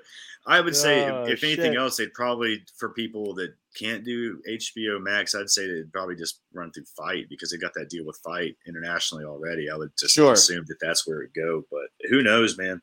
And that library, just knowing where that library is going to be, and hopefully the interface to use the library and how it flows. You know, there's never been a wrestling network ever that lets you just press play. Like, say, whatever, on the February 1st TV show, press play, and then it'll play you in order. February 1st, February 8th, February 14th, and then the pay-per-view that everything crescends to, and then the next Monday, the next Friday. I don't know why, but it drives me insane, bro. It only makes sense. It's like listening to albums in the order they were released. That's a lot of people want that. Just press play, set it, and forget it. You either get to watch the TV shows in order or the pay-per-views in order, but you can never have the two intermingle. It makes no sense. Me. Or try putting it like where you got numerous shows. Like when I do my WCW watch, I'm doing it in order. It's like, okay, if I can get the Saturday nights, I would have to do that. Try to watch Saturday night and then hit the pay-per-view. And then Nitro started, so it's like, all right, run Nitros and then the pay-per-view. And then when Thunder comes in, you can start adding Thunder. And if you can add in any of those TBS shows, the Saturday night, the main event, Pro, Worldwide, like they all told storylines through that too. Sure. Because if I go back and I'm watching these old Nitros and shit, and they're like talking about a run-in or something that happened on Saturday night that's progressing a storyline that they're watching now, and you're like, shit, I can't even go back and watch that because it's not even available for me now. Either way, which sucks that they have such a limited selection on their network.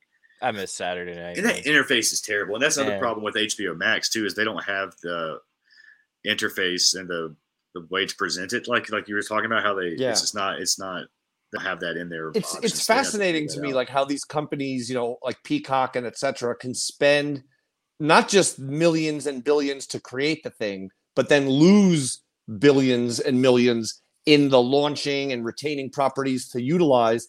But within all that, never build a really cool interface, which I would be job one, priority one. You know what I mean?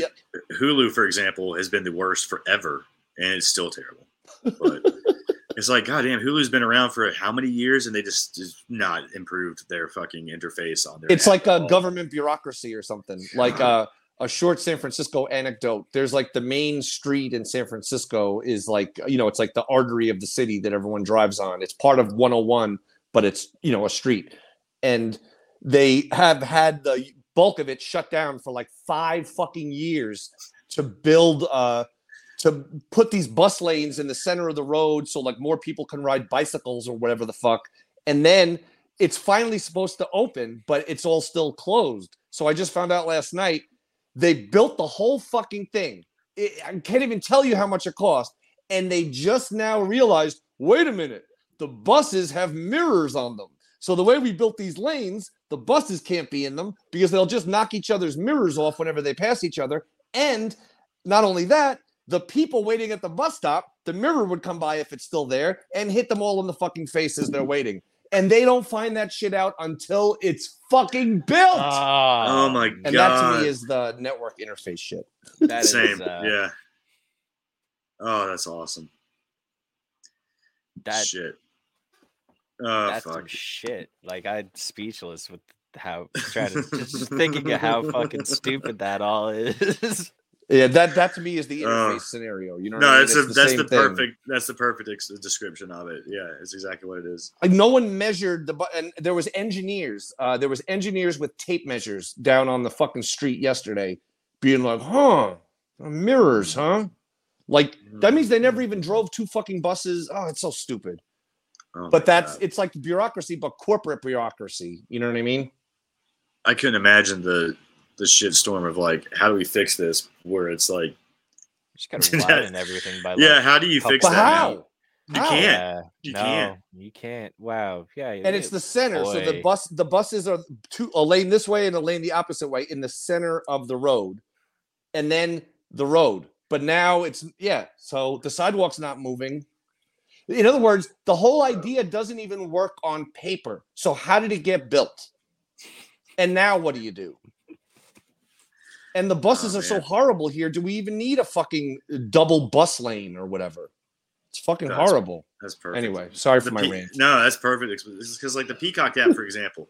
Like, so I've been running through ECW, like, 93 on recently with my buddy White Mike. Oh, man. And so we're almost to, like, Ultra Clash 93, which was, like, there's, like, super show that they've been plugging for the TV for, like, 2 months now.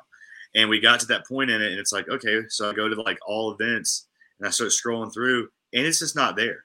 I'm like, where is it? Like, why can't I watch this? So I go to search, I type it in, and it pops up instantly. But if you go to like all ECW shows and you're looking at it, it's just not there. And I'm like, why is it just not, why is some shit just not showing up? And I have to actually physically type in the name of the show to find it. It's just not there. It's just the worst fucking. And in this digital world, it's not like a physical box got sent out to everybody. You can upgrade, you can update shit. You know what I mean? It can't be that hard. No. Like, I mean, there's plenty of smart people that know how to program. There's got to be like, you can build a better interface and do an update, just like every app does, just like every video game does. Just give some sorting options. Yeah, like, how about that? Sorting options. Yeah, sorting options is the worst. On Netflix, I just want, like, when they give you the strip of all the movies, I'm like, can I have this like either by release year or alphabetically? Right. That's the only way I'm going to remember everything that I'm scrolling past to find something else. And also, dear Netflix, I don't want you to start playing the movie with audio when I'm just looking at the covers of the movies. No one asked for that. I'm not going to be like, oh, this movie looks interesting. I'm trying to just look at the fucking cover. I want to read the description. Maybe if you stay a certain time, but not 2 seconds. Like, correct. Not as soon as it hits it. Like, Like, shit, give me a And second. it's all to be loud. You can be sitting there all in a silent room just scrolling, and then it's like, come on, no one asked for that feature. But you know what? It probably boosts their internal play numbers and stats that they can sell to advertisers and whatever. It's the autoplay of Netflix. Mm-hmm. It's exactly what it is. And I like the ones where it's like HBO Max and Hulu, their volumes are fucking terrible.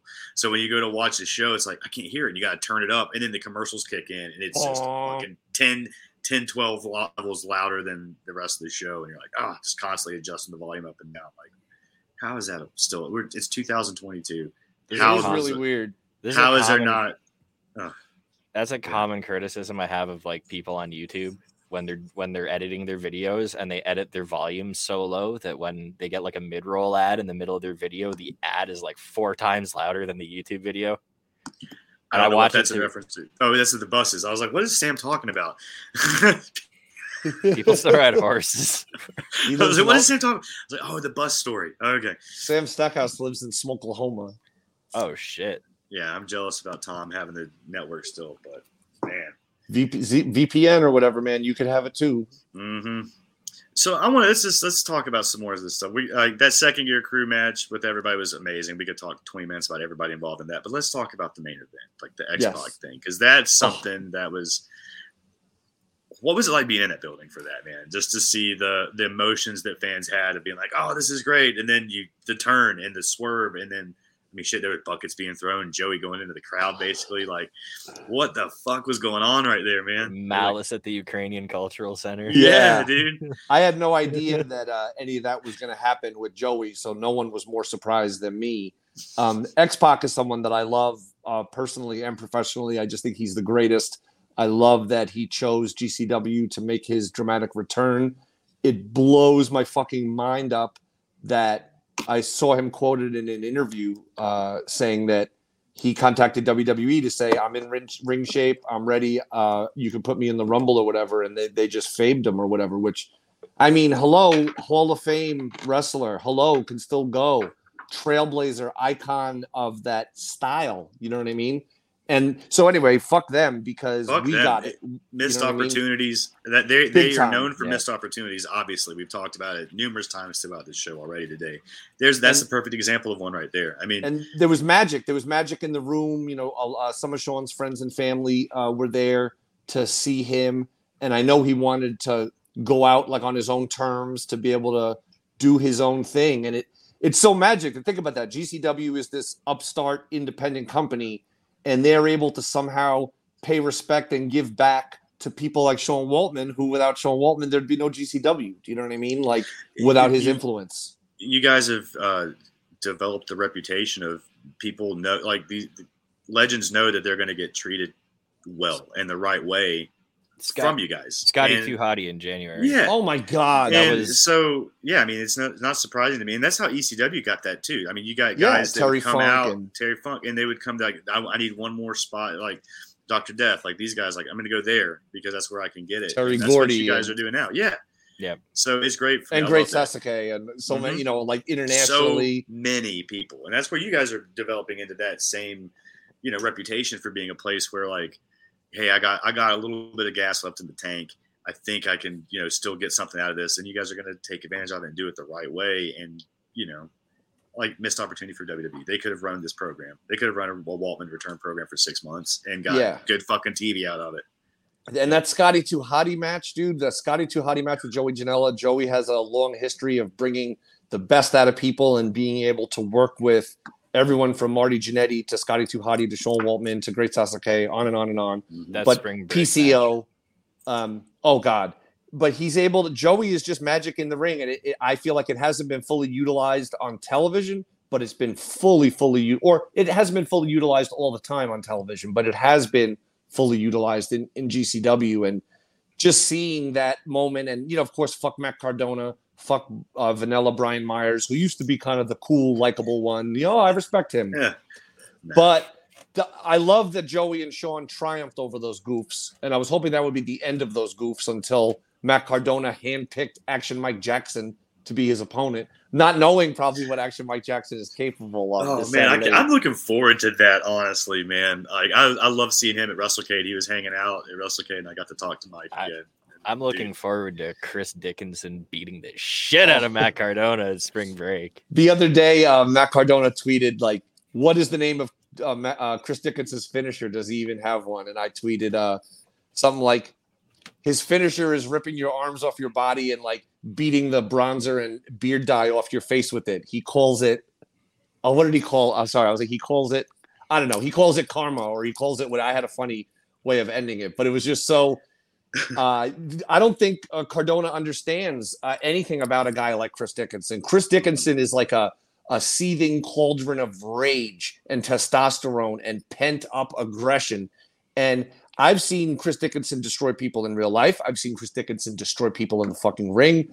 And Matt Cardona can bring his girlfriend. He can bring fucking Hornswoggle, Brian Myers. He can bring all his Hasbros. He can bring the Kamala variants. He can bring all the fucking prototype figures. But nothing is going to save Matt Cardona from Chris Dickinson. And just so it's on the record here at Body Slam, I came up with a pretty good idea for Matt Cardona. I came up with it as a joke, but someone who's always putting him over on Twitter was commenting on my stuff, shitting on him on Twitter. And someone asked, like, does Matt Cardona pay you to do this stuff? And I was like, let's be honest. Matt Cardona pays him in doll wipes with a Z and then the trademark. And I'm like, doll wipes, dude, in the same way that there's sneaker wipes and all that stuff. And for that industry, and I know for the Cardonas of the world, they like to do the get in the bathtub nude, with a whole array of figures and lovingly wash them and all that stuff that they do. But when you don't have time for that, or you're on the go, why not bust out a doll wipe and just, get that little scuff off your Hogan LJN? Yeah, I think there's money in it, and I want that's money. Yeah, you can be always ready to clean your dolls. No dirty dolls here, but there is a dirty daddy that is coming for you, Zack Ryder. Mid Cardona. Reed Speed Hefner agrees with you. Chris is going to destroy Cardona. Oh my God, dude! Yeah. Cardona has never ever faced anyone like Chris Dickinson, and as someone from New York, the difference between Long Island and Staten Island is night and fucking day. There's an old saying. What is it? Brooklyn, Bronx, Manhattan, Staten Island, and Queens. Standing up and fighting is what living here means. Now, you notice. Uh-oh. I noticed. We noticed. We'll get it when he comes back. Oh, man. I'm looking forward to that saying. I like it. I want to see where this goes. Yeah, I want to see where it goes, too. But, we lost you for a second. So, sorry. We got the beginning of your saying. Oh, it was Brooklyn, Bronx, Manhattan, Staten Island, and Queens. Standing up and fighting is what living here means. Notice Long Island is not included in that list of places. Long Island, the self-named Strong Island, if you want to compare that to the rage that lives in a place like Staten Island, the fury, you know what I mean, of the place that brought you the Wu-Tang Clan, then Matt Cardona is going to fucking find out. Chris Dickinson is going to really teach him something. Like Cardona feels confident because of his, despite being handily defeated by Janela and X-Pac, but I don't think he has any idea what's going to happen to him. And Dickinson is going to kick his head off his fucking shoulders, drop his decapitated near corpse on his decapitated neck hole, and then just probably pin him with 100 count. Oh man! One island has Matt Cardona, one island has Eddie Kingston. Say no more. Thank you. There you go. That's very, very telling, right? But. Man, that was such a moment, though. The Joey, I felt it coming. The turn. I did not. But, I mean, dude, this show is called "Welcome to Heartbreak." There was no heartbreak yet on the show. I was like, I was like, it's a little late for Valentine's Day. I wonder if that's just a play on it. But then, like, it was perfect title with that finish, like the heartbreak of like we get this great moment, this such a heartwarming return moment, and then. Joey and just the like, fury. Yeah, the fury of the audience. And some of the audience doesn't, like, in other words, it's wrestling. Everyone should know how to act.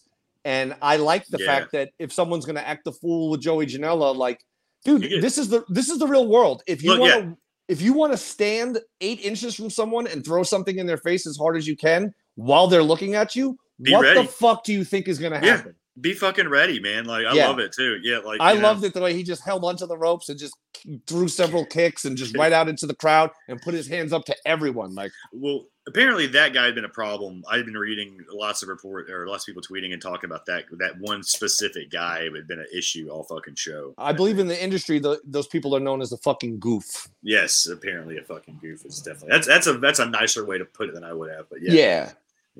He also, I guess, a few years ago tried like coming in towards the ring or into the ring during a Jacob Fatu match for another company, and Jacob Fatu just fucking leveled him. I saw somebody talking about that. Yeah, and if you don't learn from that, then you know what I'm saying. You probably shouldn't be able to buy a ticket. That's dummy. Just why? That's not sane thought. There, no. I would. Yeah, if you don't learn from that, you're not going to learn from fucking anything. So, towards the ring is not the direction you walk to a Jacob Fatu. And look, dude, it doesn't matter if you're any size wrestler. It doesn't matter if you're Ninja Mac or the largest wrestler you've ever seen or whatever. The best life advice I could ever give anyone on here is never, ever try to fight a wrestler. A wrestler, even though wrestling is an art form, a wrestler will fucking hurt you and punish you in ways you have no idea, and they're able to dodge and evade and counter and do so many things inherently. It's in there. It's not something they have to think about, and you're gonna lose every fucking time. You're gonna look really stupid. When has it ever worked out for any fan that's like, you know what, I'm gonna hop the rail or I'm gonna get in here and do roadblock? The roadblock. That's do you know that? Do you know that story? I don't think so. You're talking about WCW Roadblock, right? Yeah. Okay. Roadblock. I forget what town. If he was from Rochester, I think it was either Rochester, Roadblock, upstate New York. Either way, Roadblock was a fan, and he's big, obviously. Yeah. And he saw Hulk Hogan at the gym, and he tried to approach Hulk Hogan about how can I be a wrestler, and Hogan was just like, "Good night to all you jabronis and self marks, whatever." He wouldn't. He just blew the guy off. No, sold him. Yeah. So then Roadblock bought a ticket to a WWF show, and it was One Man Gang versus Hulk Hogan on a house show. And Roadblock had the idea of, I'm going to run into the ring and attack fucking Akeem, One Man Gang, whatever. I'm going to physically attack One Man Gang and beat him up, and then they'll have no choice. Know I'm badass, but to make me Hulk Hogan's opponent.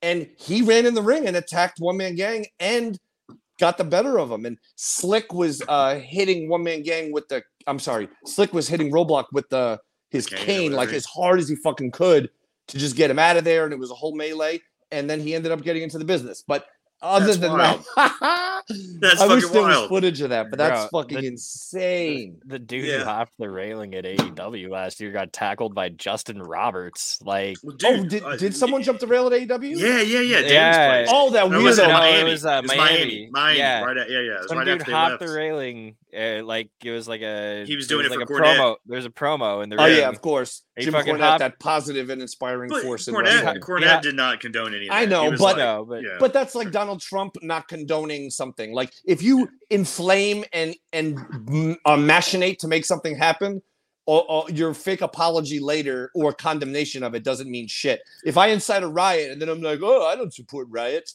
then I'm just full of shit, like Jim Cornette. Yeah. But I don't. I will say, dude. He got almost in the ring, and Justin Roberts like grabbed his leg and pulled him off the ring. Yeah, I'm like, I had to stop when I was a ref. I had to stop fans from getting in the ring. I was gonna say there was those old WCW ones where fucking Randy Anderson took out somebody one time. I think too, viciously. Yeah.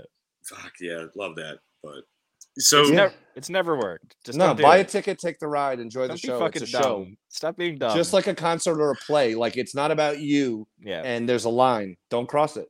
Yeah, that's the only difference between GCW and hardcore shows. There's no stage diving at the GCW show. Correct. That's it. Yeah. Different. And sometimes hardcore shows are at venues that don't allow stage diving. You know what I mean? It's not an alien concept. Yeah, exactly. But we got a double shot. We'll touch a little bit on it. We'll try to go quicker. We'll go over the double shot, and then we'll get to Atlanta real quick. But so the second night, you guys had the Coldest Winter. We had Ninja Mac over Jack Cartwheel, another fucking stellar match. Jordan Oliver, Dark Sheik over. That was awesome. But Thunder Rosa and Tony Deppen had almost 20 minutes, and that was fucking awesome.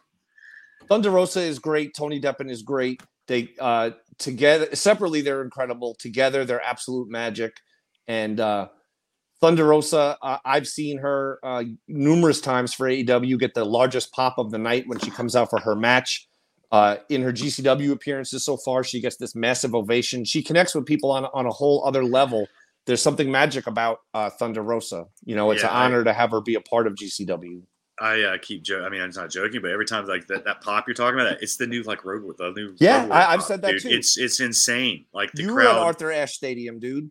She was the first person out of the night, and it was a roar. And I measured it, with my supersonic earpieces all night, and I was like, man, if that's the roar for Thunder Rosa, what's it going to be when this megastar comes out? But no, it was the biggest pop of the night, and it wasn't just at Arthur Ashe. It's everywhere. I've been everywhere I go because I do a lot of these AEW shows. Like every event when she comes out for dark usually, and it's biggest pop for a dark taping earlier before or after than it was for the entire Dynamite. Correct. And it's just something else, man. And then Deppen is such a wrestling machine. Tony Deppen is just professional wrestling, and he's a guy that there's no gimmick involved. He doesn't have tattoos. He doesn't have a crazy hairdo. He has no piercings. He's not dark and brooding. He's just an asshole that wrestles way better than anyone you know. You know what I mean? And he just kills it. He's so great. It's hard to even put into words the greatness of Tony Deppen, the gatekeeper for real. You know what I mean? If you can hang with Deppen, you can hang. But Deppen's so good that he's made numerous people and helped launch, enhance, and boost up their careers just in how he can make them look in the ring.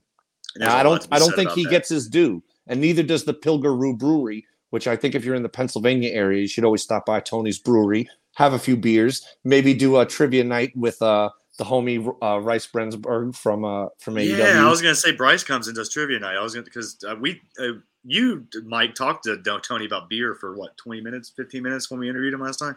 Oh yeah, love beer. That was fun. I'm a part owner. Many people are, but I'm a part owner of Tony Deppen's Brewery. Like they did a crowdfunding where you could own a little stake. I mean, again, it's a little stake, but just the idea of it, you know what I mean, is awesome. And I love that he's doing it and that it's successful. And I hope the next time we're on the East Coast, I've actually put in a request because I didn't realize they have some sort of like portable beer containers that you could temporarily kind of growler. Yeah. So I want some. I'm going to work it out with Tony. I want to get some growlers. I've never had the Pilgaroo brew myself, and as part owner, awesome. I feel like I have to experience it to be able to be an ambassador for the brand. Right? It's good marketing. Yeah, you got to know what you're selling, bro. Indeed. No, growlers are great. We have them here, like, because craft beer is huge here in like the Asheville area, because Asheville's Beer City, USA. For the last 20 years, basically. But we got growlers. You can just take them and they'll just fill them up, and there's just a set price, and you can just get growlers at these fucking breweries all the time. How long do they stay fresh? Mike, you probably know better than me. How long does it stay? Because we usually drink them pretty quick. So they don't last too long. But don't last very long. I don't know. A couple days, maybe. Oh, that's fine. They're gone in it's gone in a couple days. Yeah. Here. So I mean, it's not a lot. You know what I mean? It's just like a big bottle. It's like a bigger. Yeah. You know what I mean? Like. Yeah. Well, I'm just thinking of the time if Tony bottled it on a Friday and brought it to me on a Saturday and I drank it on a Sunday. Okay. Oh, hell yeah. Once you pop it, it's going to be good once it's a beer, Yeah, it's like beer. Once you pop the growler top, then you got to kind of go with it. Then you got to drink it all. Yeah, like if it's been sealed and he's just bringing it to you, like your only real thing you're going to have to worry about is temperature. Yeah. Because it's supposed to be cool, right? Well, it depends it depends how cold you like your beer. Oh, super cold. Yeah. Well, then you're going to want to you want to 32.1 degrees.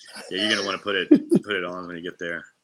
But so wait, where were we at here? Oh yeah, so we moved on from Welcome to Heartbreak. We touched on a little bit here of Tony and Thunder, but I want to talk about this Jimmy Lloyd Alex Zane match because like, have you talked to Alex? Is he okay? Because I know he had to get the surgery on his eye. Yeah, his arm was just fucking ripped to shit. But like, I saw that he's got matches coming up in a couple weeks, or a week or this week or next week. So I guess it's okay. The doctors, the current status, as I understand it, from talking to Alex and from talking to Brett last night on the official GCW podcast, available only on Patreon. The idea is the doctors have done the surgery. The doctors feel like it went well. He doesn't have all of his sight currently in the damaged eye, but they feel like day by day, into the week by week, it will return fully is the plan. And although obviously he's not wrestling this weekend or next weekend or whatever, he will. The current trajectory allows him to be a part of Ring of Honor and Game Changer and everything on the collective weekends. I think they just announced his match at the Super. Yeah, like yesterday, I think. Yeah. So when I saw that, I was like, okay, so I guess he's, since they just announced it, that he had to be able to go by then. So I was assuming he was healing pretty well. But and I can tell you this: right after that match, I went into the dressing room, and Alex Zane was there, like doing a photo shoot, basically. Like there's several photographers, and he's in front of a background. He's taking all these fucking pictures, talking to people, whatever. And then the medic comes over to me and is like, he needs to go to the hospital now. And I was like, what? And the guy's like, his how did he say it? His pupil is leaking. And I'm just the idea of that, it still makes me queasy. Like I can't get it out of my mind. And he's there doing all this stuff. He's totally calm. And then some people are like, hey, Alex, we got to take you. And he's like, okay, cool. Let me just do this and do that. And then Big Vin was like, somebody take him to the fucking hospital right now. And then Brett just came over like, all right, everyone calm down. All right, who's going to take him? All right. And then he went off to the hospital. The first hospital wouldn't even admit him. They were just like, we're not built for this. Go somewhere else. So all covered in blood and everything, and with his pupil leaking and his retina pierced with glass. They went to a second place, and they were able to, stitch up his arm and do surgery on his eye. But I mean, it goes to show you just how dangerous wrestling is and can be. But the fact that he was so calm with glass in his eye, doing these pictures, I even took a few because I didn't know at the moment. So when I saw him there doing all these pictures, I take pictures for behind the scenes on the Patreon. So I snap a couple, and then I get the word from the medic, and I'm like, holy fuck! And it just shook me up so much. Like that one, because I love Alex Zane, and I would hate to see him hurt, but just the sheer grossness. Like I pictured, you have your eye, and then there's the black dot, and I just pictured the fucking black part leaking out. God, I can't even think about it. It's horrifying. I wish him nothing but the best, man. I love that dude. Top tier talent. I went back and tried to watch. I couldn't even find when that happened in the match. Like, when did he hurt his eye? Yeah, I haven't seen it back yet. I mean, it had to be. Oh, someone told me that it was. It had to be one of the spots with the plates. I mean, yeah, it's one of the glass spots or the tube. It could have been a light tube instead of the panes. There were no tubes in that match. Was there no? Was it only the pains? I like made a weird mental note of that where I was like, whoa, there's no tubes in this one. Interesting. Okay. Because I would have thought that giant cut on his arm that he pulled the glass out of on camera, I would have thought that was a large light tube glass, but I guess not. No, it was just a corner, like a pane in the corner. Because I know they had panes in all the corners set up. I just assumed there was light tubes as well. Yeah, honestly, I didn't even remember. And he did the one. Yeah, and then he did the one where he had Jimmy under the chair, under the pane. Yeah, and he did the move onto the glass. He could have caught his arm on that.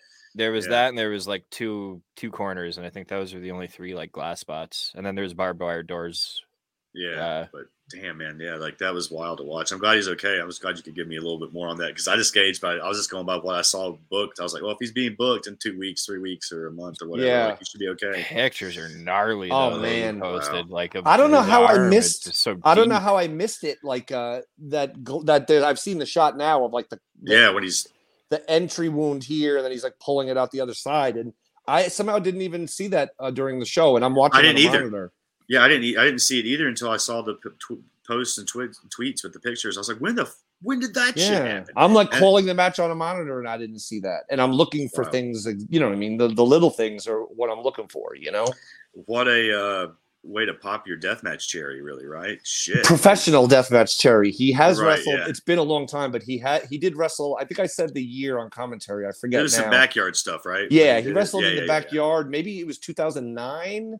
Or something like that. Something like that. Yeah. That he did death matches in the backyard, but that was it. Where's he? Is he from Tennessee? What part of the country is he from? He is from. It's where I'm trying to think. He used to travel a lot with Blake Christian, but Blake is from Tennessee and Zane is from. Damn, because of all the Taco Bell branding now, I don't even know where the fuck he's from. See, I can't remember because I used to remember him coming up in the East Tennessee area before. He showed up with you guys. So I remember years ago, and I was like, "Oh shit, is that the same guy?" You know, when I saw him doing the, I think your backyard show. That was his one debut. summer. Yeah, back That when I saw him do that, Kentucky. I was like, he's from really. Okay. Lexington, Kentucky. Okay. I wonder if he lives there though. I'm gonna have to find out because now I'm racking my brain. Like, where does he live? He moved to Orlando because I remember he had just moved to Orlando for the WWE shit, right, and then right. they fired him. So it was like he just moved Well, down he there. was dead weight, to be fair. Right? Yeah. What are they gonna do with him?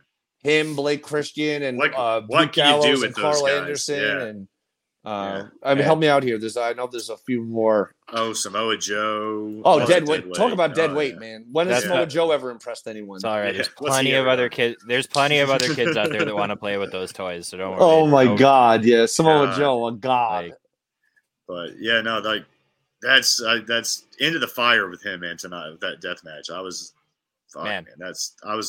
all the flowers to Zayn for that, dude. That shit was wild. What a fucking match. Top tier talent and another guy that's made for TV, made to be an action figure. All of that. He's ready. He's Jimmy coming was into like it the too. Perfect dude to have that match with him too. And he's really starting to come into this character. This now that he's persona, the sauce god, yeah, right. I love this. You can see it on camera. His he has like a little hipster mustache and the glasses, the whole thing. Yeah. He's really starting to grow into this and get it. You know what I mean? Like instead of just being like, all right, I got to be something more than just a guy that can fucking go in the ring. I got to be like, I got to have a persona and an image that like you said, resonates and connects a little bit better with other than the Taco Bell thing. But dude, he's into it, man. Like this red coat, the fur and shit he's doing now. The red sunglasses and it's mine. I believe it's like the sauce god era, if I'm not mistaken, on the verbiage. That's perfect too, right? He's just a great talent and one of those guys. Like I saw him for the first time, like many people at that GCW backyard show, and he's so tall, especially for independent wrestling. And I'm like, wow, like who the fuck is he's a good-looking kid, a good-looking man. Like, who the fuck is this guy? He's in great shape. And then I see his match, and it's like, who the fuck is this guy? Do you know what I mean? Did he do is he the one that went off the roof in that show? I know he did insane stuff. He did I remember him doing some shit over the ropes through the table through the door on the ground. And I think he went off the fucking top of the garage or the little shed and landed right at me and Nick's feet or something, right? Yeah. But me and Nick Gage were doing commentary, and oh man. Wow. That show was fucking insane. Well, those shows are so much fun. Those are fun, man. One of my favorite matches with him, it's actually on the show right just over behind your right shoulder there, was him, Ninja Mac, and Leo at Fight Club. Oh, fuck yeah. That impromptu 3-way match was that shit was so good. Anytime you put that level of talent in the ring and take the restrictions off, I mean, what else is going to happen besides greatness? You know what I mean? Yeah. Leo's another guy that I love, has gotten a good chance with you guys to be himself and it just looks like he has fun when he's there. Yeah. You know what I mean? He's one of those guys amazing talent. And it seems like he's in places where he's not having the fun that he should have. And, I would love to see you guys. I would love to see you guys put on Leo and Speedball. Oh my God. That right. One, How has that not been manifested yet into the card somewhere? That was like when I was thinking of Mike Bailey matches on the Indies, I was like Tony Deppen. Sure. Right, check. Like Blake Christian, Alex Zane, like got Blake Christian now, but like Leo Rush is one of the first ones that came to mind too. I'm like, I think maybe the reason they haven't been matched up during Bailey's return yet is, if you notice, I don't think Leo Rush has done any matches since his last AEW match, and I saw that he was booked for something upcoming, and he was pulled off of it, or he pulled off, or was canceled. I haven't seen him since World on GCW. Yeah. That when he wrestled Blake, and that was the last time I've seen him. Okay. I don't know if I've seen him since then either. I wasn't sure if he had an AEW match or something after that or not. No, I think they already he had something. I don't know his like whole being a free agent thing had already come out. Yeah, when I was in New York, that was the day. That was show. the Saturday was when he had put when he tweeted out that he's gonna be a free agent and let the contract run out or whatever. Yeah, they hadn't put him on TV. That was that was Saturday. Saturday or so it was either the night of the Hall of Fame or the night before it was either Saturday or Sunday. So yeah, it was that same weekend because I remember. I'm not being sure in the hotel.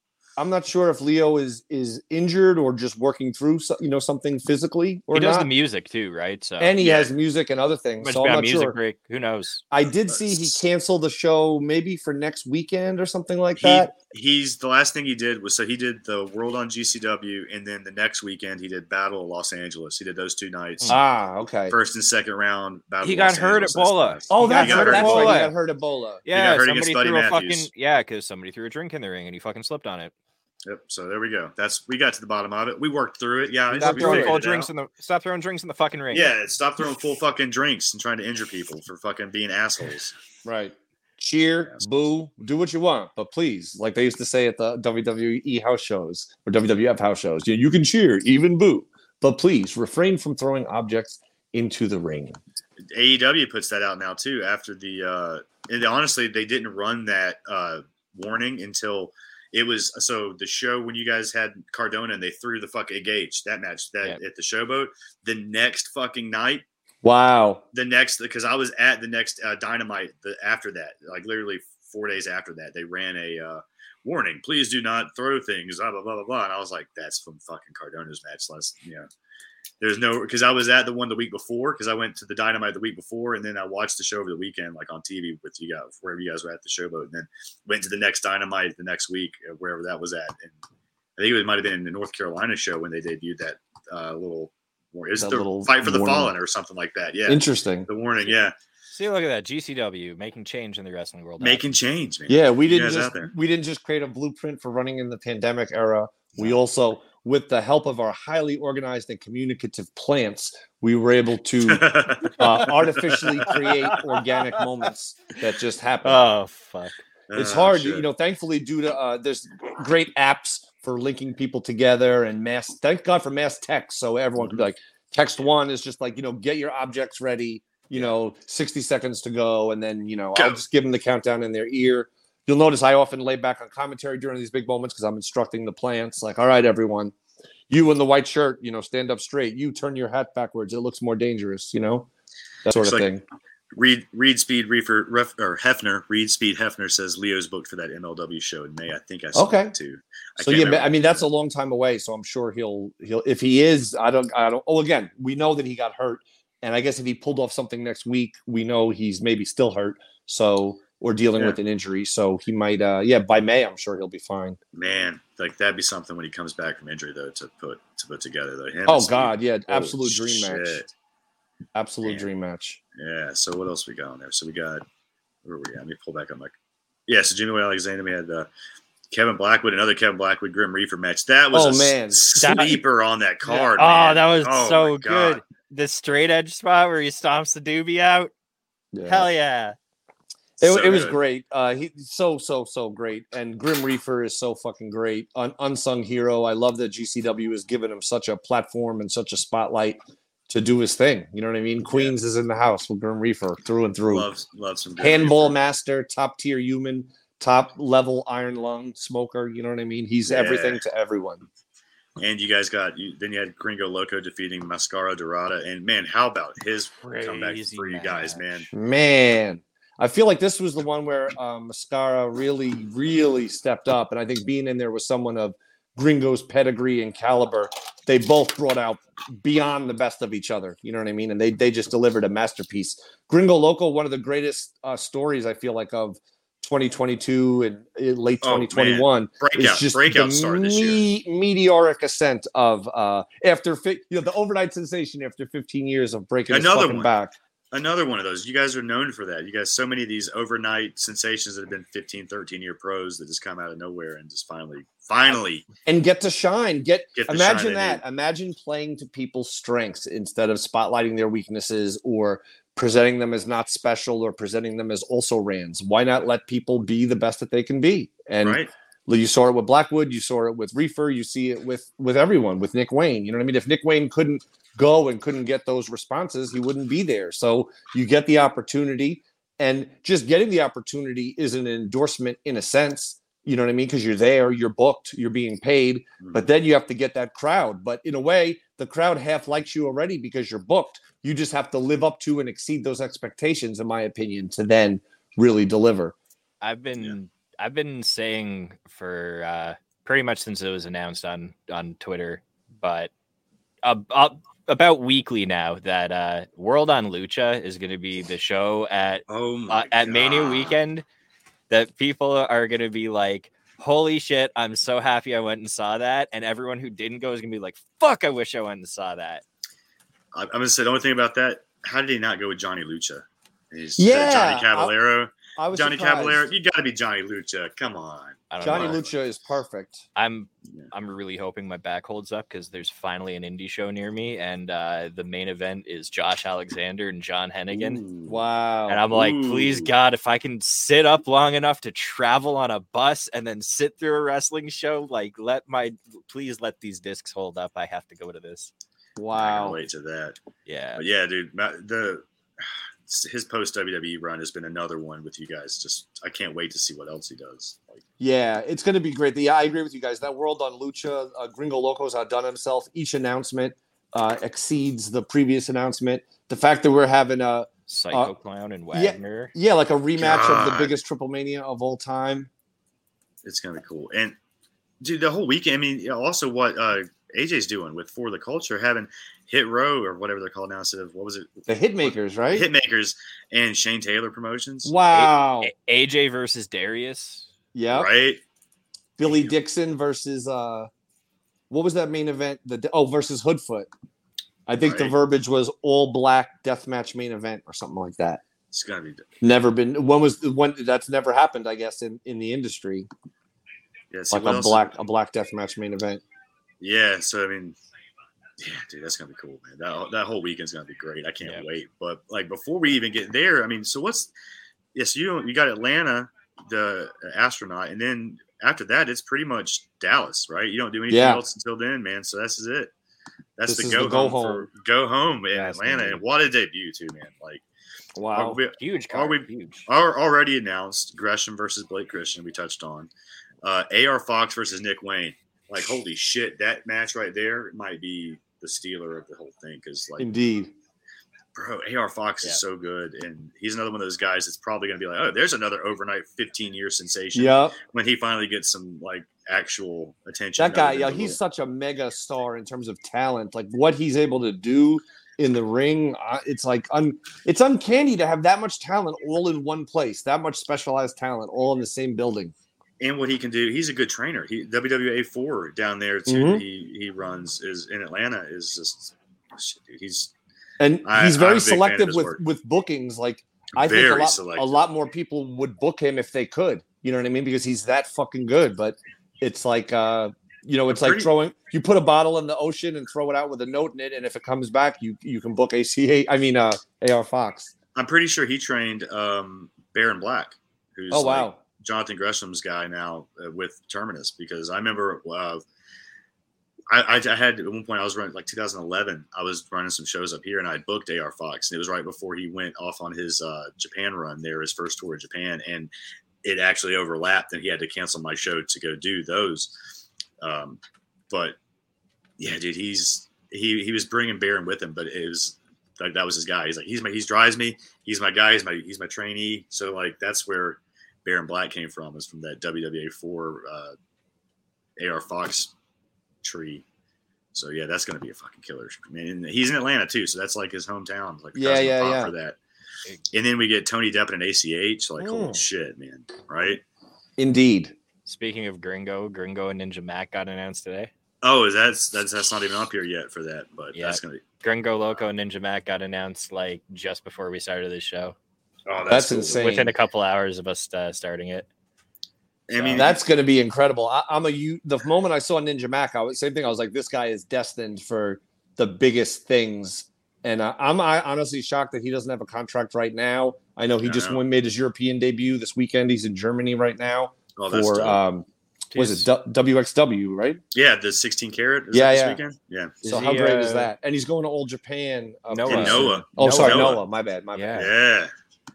So that's so cool, man. They're going to love him in Japan. I hope to God they love him in Germany. There's no one like Ninja Mac. There's Nobody. nothing like it.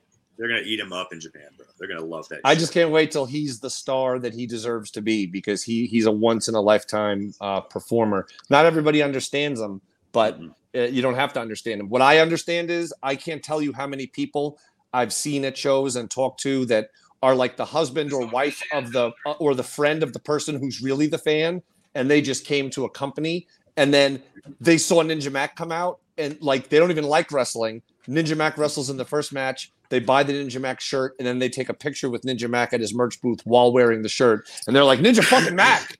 Because he somehow just transcends everything. And whether you even know about wrestling or not, you see him and you're just like, this is special. You know what I mean? I'm seeing a performance. Yeah. Bet that.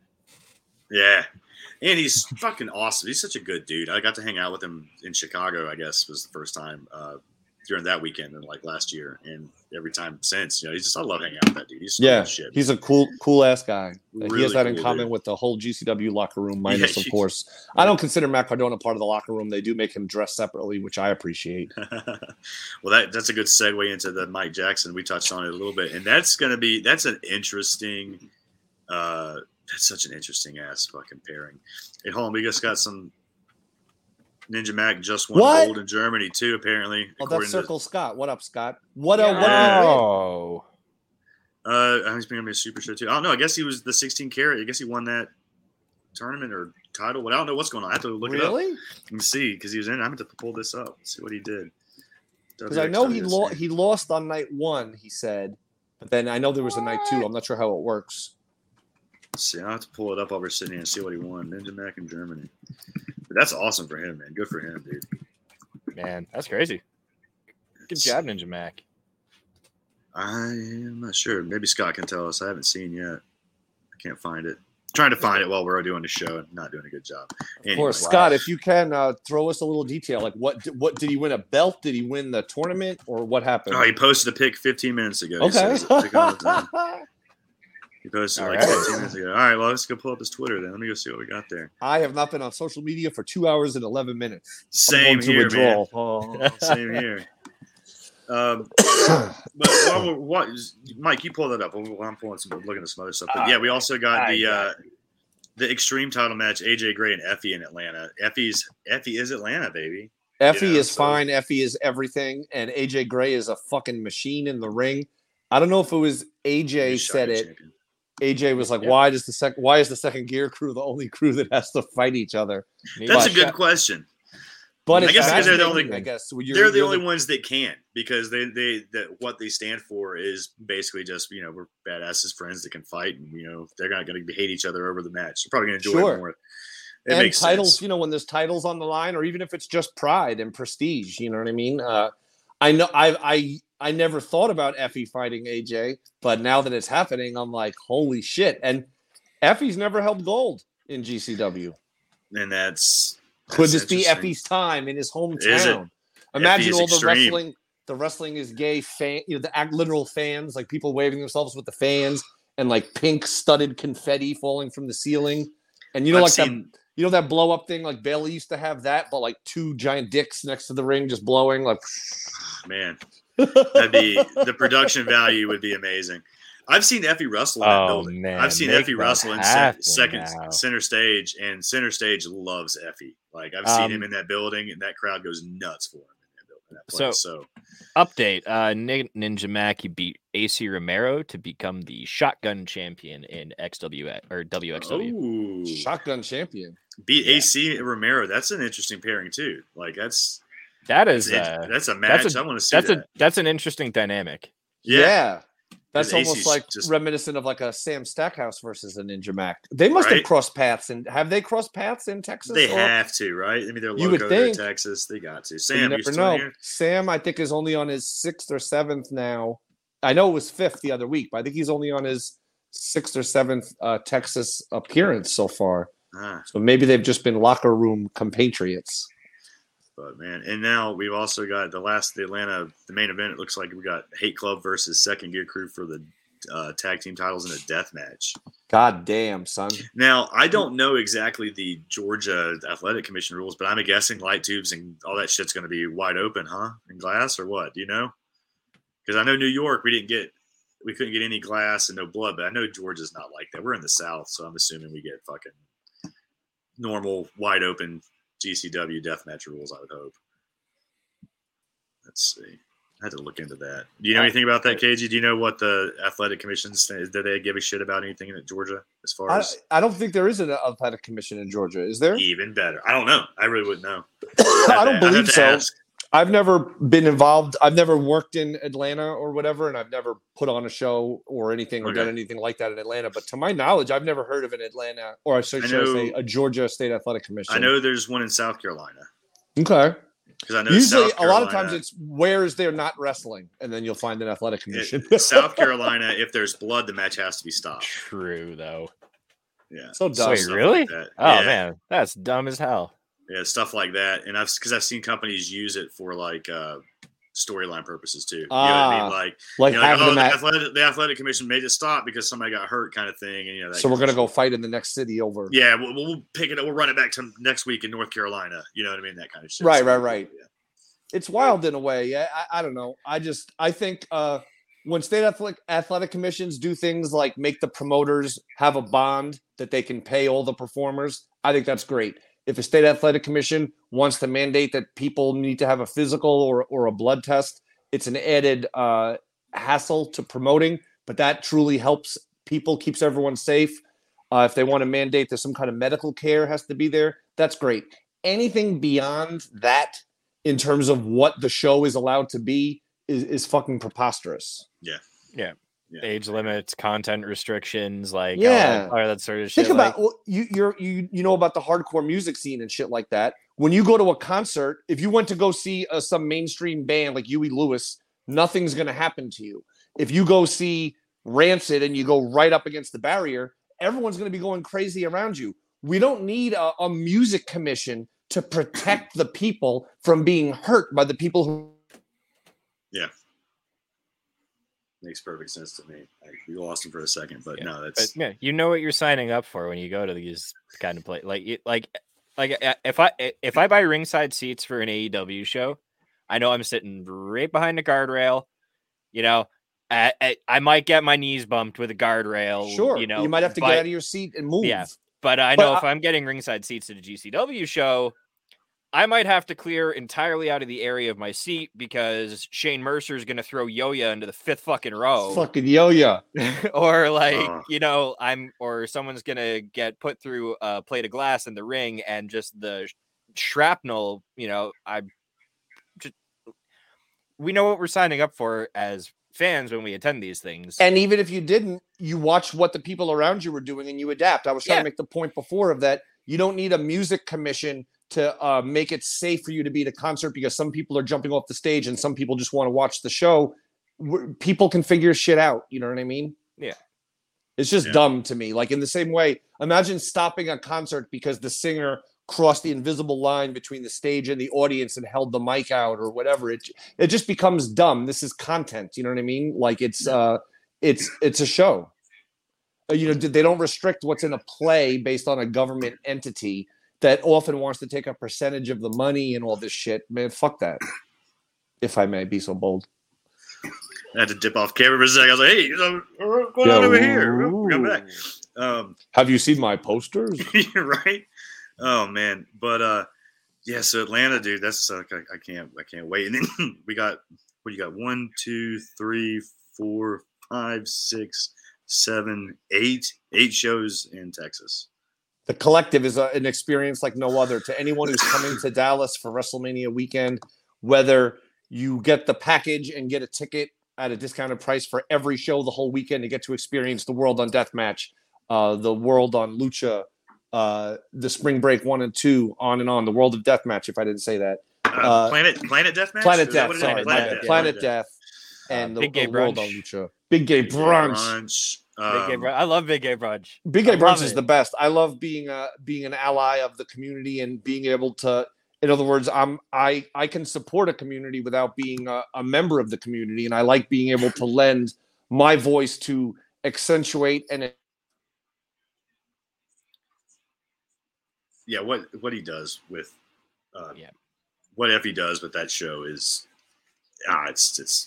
it's amazing, honestly. I mean, that's the most fun I've had. Like at the last one, the one. And what was the last Effie's brunch? Was that in Chicago? War Games? Yeah. That was the most fun I had the entire weekend.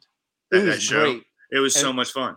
Effie is a genius. Effie is a mastermind. And for me, it's just an honor to lend my voice and to enhance and amplify the voices of the LGBTQ plus community and to let them get their shine in wrestling, because there's no one is doing that. You know what I mean? Literally, there's no one. There's Effie. You know what I mean? And Effie could be content to just make it all about Effie and keep doing Effie things, which Effie does. But then Effie takes the time to like, hey, here's a platform for everyone to shine. Step up, get your shine, run it all year, elevate your game, get called up, whatever it's going to be. But it's incredible what Effie does, and people like Paro being a key part of it. Even recent additions like Pollo Del Mar, and I could go on down the roster of everyone that's a part of it. But it's just really Ashton Starr comes to mind. There's just so many great performers, and I love to see the empowerment. And whether it's AJ Gray, whether it's this show, whether it's Lucha, think of the communities and everything that you're supporting and spotlighting through this wrestling event. A lot of people will be content to just have wrestling all the time, but why not deliver on shows that are already super packed with performers and variety? Imagine them surrounding those shows with the most diverse and wonderful rosters and matches. There's no need to go anywhere else. You know what I mean? Honestly, like, I have no desire. I might go by WrestleMania one of the day, I guess the second day, maybe, if I get a free ticket or something. But that's what I keep telling everybody. I'm going, if I get hooked up with a WrestleMania ticket, I might go. Yeah. But if not, I'm there for everything else, because it's just, there's gonna be so much to take. There's everything that I want to see is all happening in the collective, and no matter what you're into or not into, there's something there for you, and there's something there. If you've never seen it before, you can now become a fan of that style or that world. And then, speaking of world, there's the GCW World's Fair with podcasts and food trucks and bars and merchandise vendors. Yeah. That's like, I even looked into possibly, I was thinking about trying to get a table, but I was like, I think that's going to handcuff of my ability to go and enjoy and be part of everything, because I'm going to have to be manning my booth. I know of one performance. Fly me in, Cass. Yeah, there you go. You have a table minder. I know of one. All I can do is sit. There's one performance that is I've actually been working on bringing to the world or the GCW. There's so many worlds. Sorry. Yeah. The GCW World's Fair. There's one performance to that theater that I'm currently working on securing, and it's 95% done. So we'll wait till it's done. But I think people are really going to dig it and be surprised by it. That's awesome, man. I'm looking forward to it. And we'll do another show next week, previewing it again, previewing Atlanta more specifically. We touched on it this week, but I'm gonna be there. So we'll do something next week for this to hype that show up too. And I don't know what's going on with my connection today. I have a super high speed connection. I'm able to stream and do all this stuff with unlimited capacity. And today, same here, man. I don't know. Mine does the same thing. It's always when you need it the most. Yeah. No, like worries, I could put in a 2-hour Call of Duty run without a second of lag, but then here we are. Yeah, it's all Sorry right, about that, dude. I don't care. We did great. It happens, but man, I had a blast talking to you, of course, as always, buddy. Plug all your stuff. Tell everybody where to find you on social. Plug all the Game Changer Patreon. Let's just get all that good stuff out of the way. Tell everybody. I'll start with my socials are simple. OG Kevin Gill. That's me on Twitter. That's me on Instagram. I'm on Facebook too, just as Kevin Gill. I have a like page. It's mildly active. It's under KG Kevin Gill. And then dignifiedbastard.com is where you can buy records I've reissued from the hardcore scene, as well as you can get one of my last. I think I have 4 of those amazing Japanese designed KG shirts. Those shirts are awesome, dude. I think I have 4 left from the first pressing, from 2X to L, I believe is the range that is available now. But there's a few of those left on there.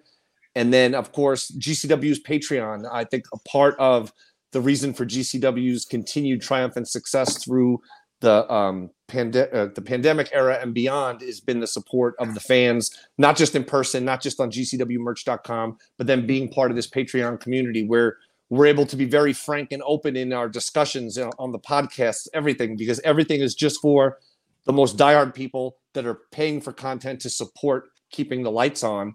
And you don't have to, you know how it is. Like today, I'm being me completely, as you guys can tell, and I'm not really filtering anything. And that's part of the benefit of having just recorded with Brett last night. So I'm still in that mode. Normally, you know how it is. You have to be a little bit guarded, or you don't want to say, oh, I don't want to say this, or, blah, blah, blah, get heat.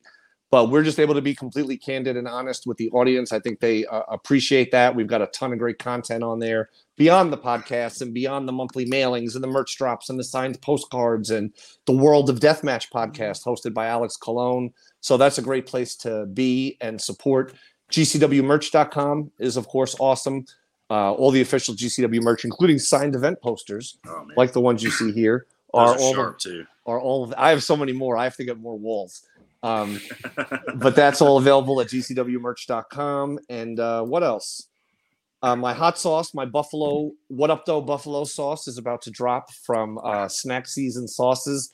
It's taken a bit of time, so I apologize to everyone who pre-ordered. But it's going into physical production. They now have the labels, and they'll start cooking.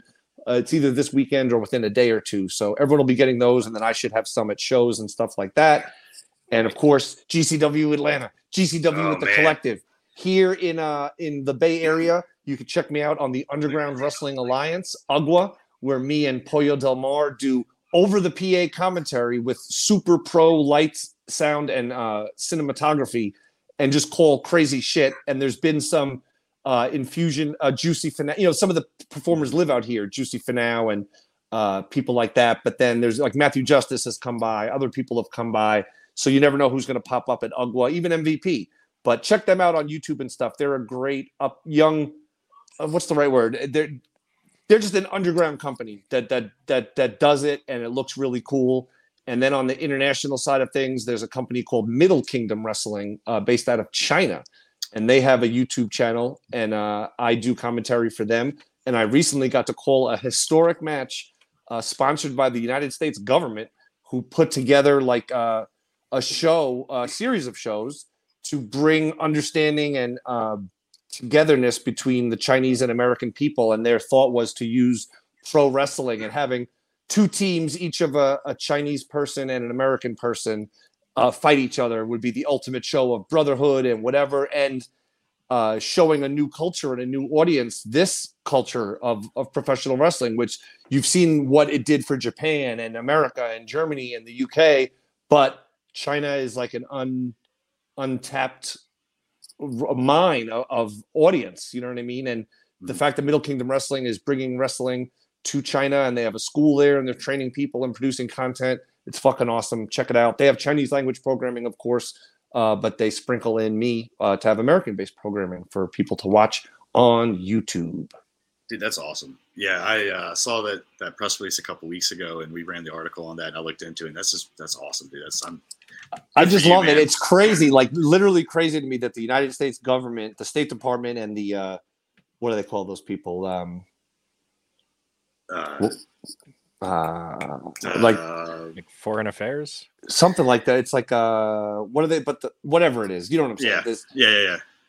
The State Department and these people were like, what's a way we could do this, or how can we try to make an inroad or something? And to me, it's just so wild because, it could have been music, it could have been a movie, it could have been whatever, but instead it was a small wrestling tour through China. You know what I mean? That's so cool.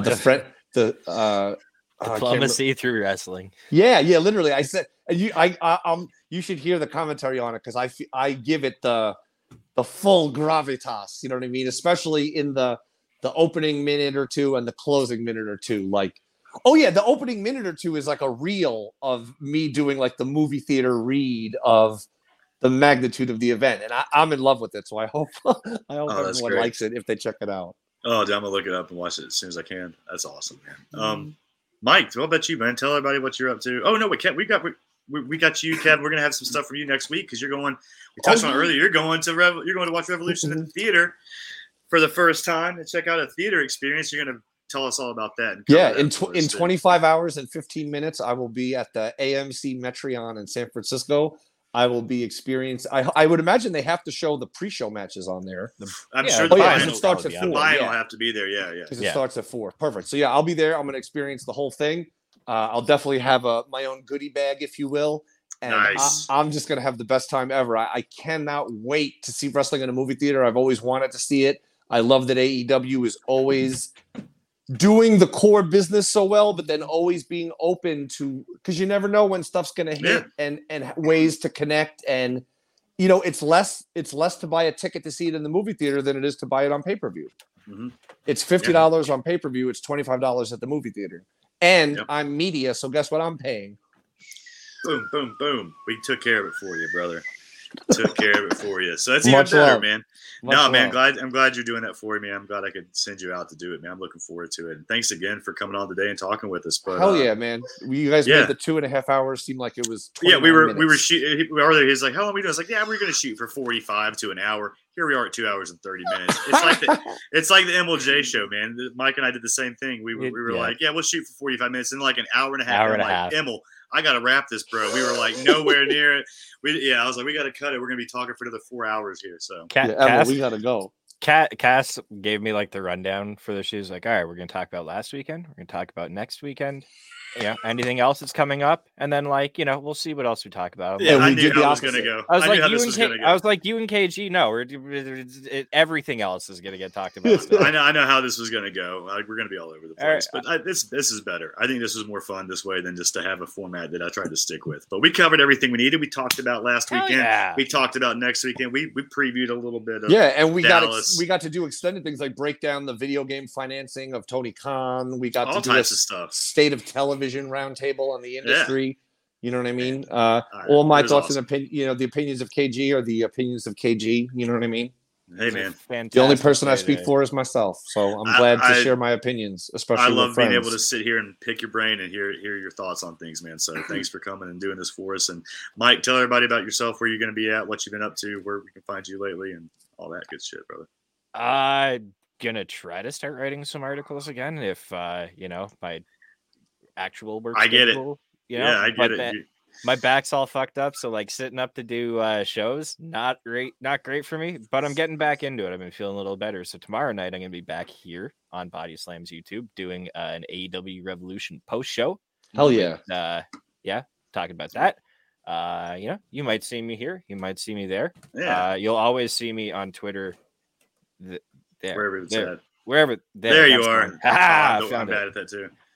Yeah. But yeah, man, I had a blast with you guys as always. Tom, thanks for hanging out. Everybody in the chat, we had a blast with you guys. And again, if you haven't yet, subscribe to the YouTube channel. Give us a thumbs up on the video. All that helps out the algorithm. You can find me right here at Casshole with 3 O's, CASSHOOOLE. Make sure to follow the bodyslam.net Twitter as well, and all our social medias. You can find us everywhere at bodyslamnet. And man, guys, thanks again for hanging out with us. Yeah, we're somewhere here. I'm the worst, bro. I can't ever get my left. Yeah, no, it's always backwards. Yeah, and then when I think I got it, I'm still doing it wrong. I'm like, no, I got to go. Wait, this. Anyway. But yeah, and you can find all of our stuff as well. Not only are we on video on YouTube and Twitch, you can find us on pretty much any podcast platform that you can think of. We're on it. Even some exclusive ones to like India. So we're on some of these big Indian. We're pretty big in India, guys. I don't know if you guys know that, but we're bigger than Ring Kak King. That's our geographically speaking. It's our second you guys biggest are bigger than Ring Kak King. It's our second biggest demo is the Indian market. So hell yeah. I'm all about our fans over there. And hey, let's watch some Ring Kak King and talk about it. I'm How down. fun would that be? I've never got to watch a full episode of it, but I'm a fan of Sanjay Dutt, and I used to be a fan of Jeffy, aka Jeff Jarrett. And while we're talking about podcasts, I used to do a show called The Kevin Gill Show, and there's like almost 200 episodes of interviews with like Darby Allin, Adam Page, not Adam Page, Adam Cole, MVP. I could go on and on. It's like a Mick Foley. It's a who's who of interviews, all conducted in person. It's just audio, pro audio, but to all the viewers and listeners, go give a listen. Oh, sorry, I almost fell over these boxes behind me. Give a listen because there's a lot of cool interviews on there, and it's mostly evergreen stuff. Like it's not all. Oh, Jeff Cobb, Keith Lee, Keith Lee, Matt Hardy, Jeff Hardy. That's cool. Sean Waltman did 3 2-hour episodes. Scott Hall, Kevin Nash. Like it's literally ridiculous who was on my show. Cool. So give it a spin. It's fun and it's evergreen. Like it's not so much about what happened on Saturday. It's more like what's happening. Speaking of Mick Foley, I've meant to tell you about this. So I guess when we were in Atlantic City was when he was there, right? And you saw him. Oh yeah. Did you give him an ICP shirt? No, I'm sure he probably has one from when he appeared. He definitely put you over on Sirius Radio on an interview, because it was, I guess, the week afterwards he was on Shade 45 on on Rude Jude or somebody's like that, and I just happened to be listening to it. It was like a replay of it, and I thought it was recent because this was like a month or two ago. And I thought it was more recent. I'm listening to it, and I'm like, hearing him talk right at the end, I'm like, oh, this is a week after he did the GCW thing, because they were putting over his ICP shirt. And he was like, actually, I got that from my friend Kevin Gill, and he was put over the GCW show the week before. So he mentioned, so I don't know if you got the ICP maybe shirt in the past, maybe a long time ago I gave it to him. Yeah, but like I go look if you can find that on Shade 45. I will find it. He was on my, I don't know, I probably mentioned that's what brought this up, but he was on my podcast too, and just a great guy who's done a lot for me. I got to host one of his comedy shows at a huge theater here in the Bay Area, and I got to comedy shows. They're so good. Me and Will Hobbs did Powerhouse Hobbs did a little angle during Mick Foley's comedy show that worked so well. We went to other cities with Mick and did it a few times, and it's just hilarious because no one he's knew from out about there where Will you Hobbs. are too, right? He's from Powerhouse Hobbs is from East Palo Alto, just like whatever 40 minutes from me. Yeah, but all those guys came up out here. You know what I mean? And Powerhouse Hobbs was a guy who was willing to die to get a deal with WWE, and no matter how hard he tried, they somehow didn't see in him what we all see in him. Dude, he's a star. I'm glad watch him tomorrow. Dude, yes, tomorrow in a movie theater. Oh man, that match is gonna be so fun tomorrow night. That's such a good. They're gonna have to get some they're gonna need like double braced ladder legs for some of those boys. Oh man, and I fully expect there to be a seventh guy, even though they said they offered that seventh spot to Scorpio, and he traded it for the Paige Van Zant signing thing to get the title match. There's still going to be a seventh person. Sure, yeah. Right. So maybe that's where we get Swerve. Who knows? You know what I mean? Certainly where we probably get Swerve. Too bad we can't get Jeff Hardy till the 9th, my birthday. So like Wednesday. That's not going to happen. So it's like we can't get him. Wednesday. That's Dynamite. Next on Dynamite Wednesday. is the first time Jeff Hardy can show up. Tony even mentioned that himself last week. Just in time for Matt Hardy to act all erratically in a trios match tomorrow night. Yep. The Swerve thing, since we haven't seen him on TV yet, and it's one of the few AEW signings that seemingly is fully everyone knows about it, but it hasn't been acknowledged. And he's wrestling. Swerve is going to be at Ring of Honor WrestleMania weekend. I wonder could it be Swerve is going to be a foundation of Ring of Honor? You know what I mean? In this new era, or you know what I mean? Because they need people to be in Ring of Honor. You know what I mean? You need people, and I'm not saying Swerve could be a top guy in AEW. He's that fucking good. But in other words, he's so fucking good. Is he a guy you build Ring of Honor around? Yeah. You're like, here is my number one draft pick. I never thought of it that way, because I was like, they're going to debut him. They'll probably just pop him right into the TNT title almost immediately. You know, like I figured. And they might. I figure he just shows up tomorrow, wins a ladder match, and wins a TNT title. Like, Like normally they don't hotshot people, but Swerve is like someone you would bend from that norm for. But then Keith Lee's in that ladder match. Yeah, right? He's got to win it. But also, like for me, I'm like Wardlow.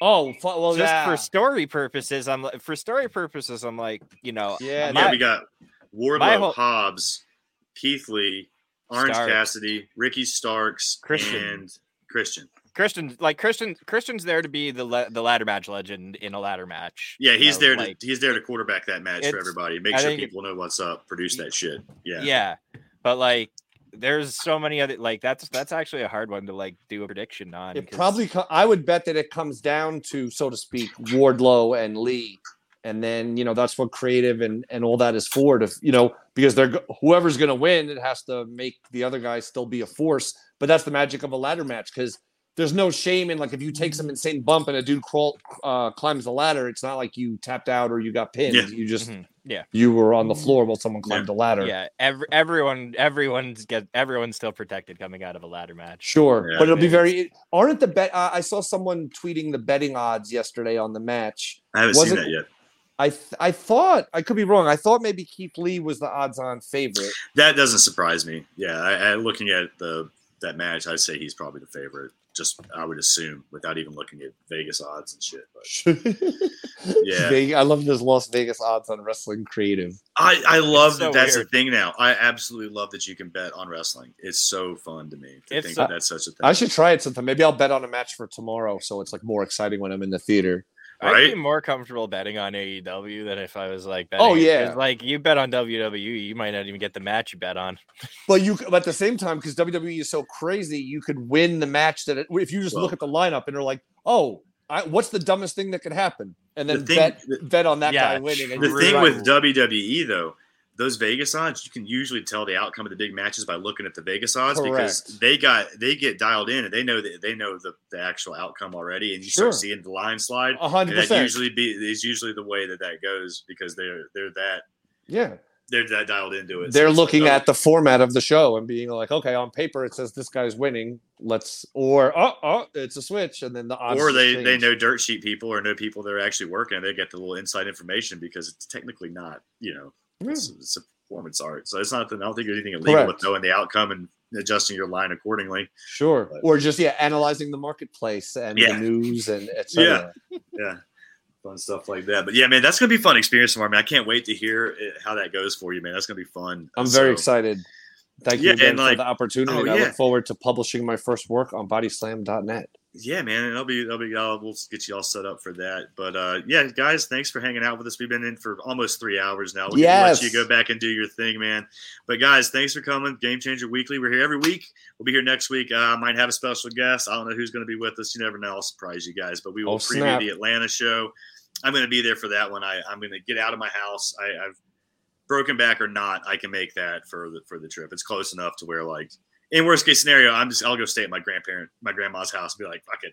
It's close enough to crash. I'm not worried about it. So sure, you can count on me being there for that, and I will definitely see you guys in Dallas too. I've already got my tickets there. Oh yeah, so, I can't wait. Thanks to everybody who supports in and believes in Game Changer Wrestling. And if you're just watching this for some other reason and never saw GCW, do yourself a favor. Explore the GCW YouTube page. Look at some of the matches that are up on there, and you'll just know right away, like, oh, this isn't like your daddy's wrestling or whatever. Mm-hmm. There's some.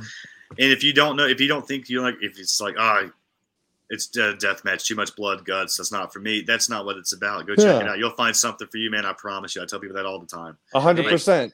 Listen, I mean, just if you listen to all the stuff we were breaking down, you know what I mean? Like there was a death match in all of our discussion. There was a match at a GCW show on the weekend that you could have taken that exact match and put it in like a group stage of a G1 tournament. Yeah, that's what I saw that written. That was that. Christian and Bailey was a G1 match on a GCW show. Easily Absolutely. A G1 caliber match on a GCW show, and that's easily.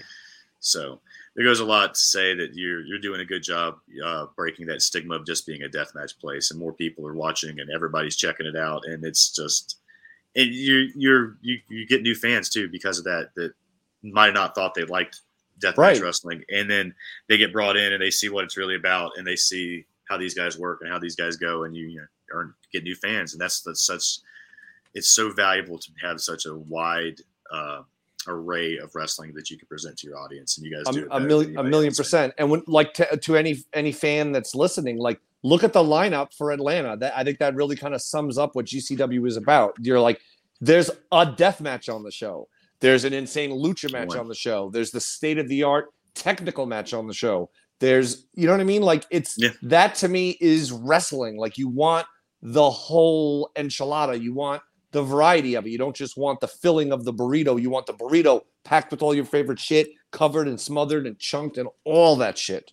And you're going to get it every time. You're going to get it every fucking time from the last Outlaws. And why is that? Because Game Changer Wrestling keeps going and going and fucking going. Not just the tagline, it's the truth. It's the truth. And there's a reason that literally the Game Changer Wrestling content that we put out on Body Slam is the most watched and the most fucking downloaded every time. Wow. Honestly. And I look at the numbers. I see it like what's the most popular every time. We get these ones that take off and certain random shows get more than everything, but consistently this fan base, GCW fan base, is the most diehard consistent, and they watch our stuff the most. And engagement in this day and age is everything, Cass. It's everything. Know that. Everyone knows that. And the GCW fans are the ones clicking the links. They're buying the stuff. They're supporting the shows, and they are truly part of it, and that's what makes us so unstoppable. It's not just Brett Lauderdale and Giancarlo and Joey Janela and everyone that makes it so great. Mm-hmm. And hey, it's KG on commentary, it's Dave Prazak, it's Lenny Leonard, and then and the production people and GoPro and all that. But it's these fans, like they're to me, they're equal with everyone else that I just named. They're just and the referees and all that. It's the atmosphere when you walk in and you go to that show. You don't get that anywhere else in wrestling right now. And I agree. I will say that every show because people need to get that in their head that like if you think it's not for you, just go try it. It is for you. Just go try it. If you like wrestling, if you're here if you right like now, wrestling, it's for you. There's no fucking doubt. Yeah. If you don't know it until you try it, and you're gonna be surprised. You really are. Shout out Mittens. Shout out to Mittens. Oh, love wrestling that dude, ambassador. Man. He is everywhere, man. I love it. There's a 99% chance that if it is a show on the East Coast and you see a man with a flag, it is that man. I just thought of one funny joke, like where you were saying it's a very astute observation, where some people think GCW is just death matches. So they're like, I'm not a death match person. I don't want to watch it. But I always think one time I saw this comment on Twitter and it's endlessly hilarious to me. It's we used to have all these good death matches in GCW. Now we just get fucking yo-yo. So I always say that to Dave Prazak, like off mic or whatever. Like, we used to do this, like the idea of like, all right, it's match 1, it's the yo-yo scramble. And then match 2, it's yo-yo's mystery partner. And yo-yo is awesome, but I just love the idea that we used to have all these different things. Now we just have yo-yo. It just is hilarious. I love it. And hey, everyone has an opinion, but I mean, Yo-Yo is great. I'm glad he's in Bloodsport. I love to see him in GCW, but I certainly don't think by any means anyone else is being held back or restricted by the amount of yo-yo that is on the show. And why shouldn't he be on the show? You know what I mean? He's so good. Fucking good anyway. But you can put it for anything, man. We used to go out and have fun. We used to always do cool shit. Now we just get yo-yo. You know what I mean?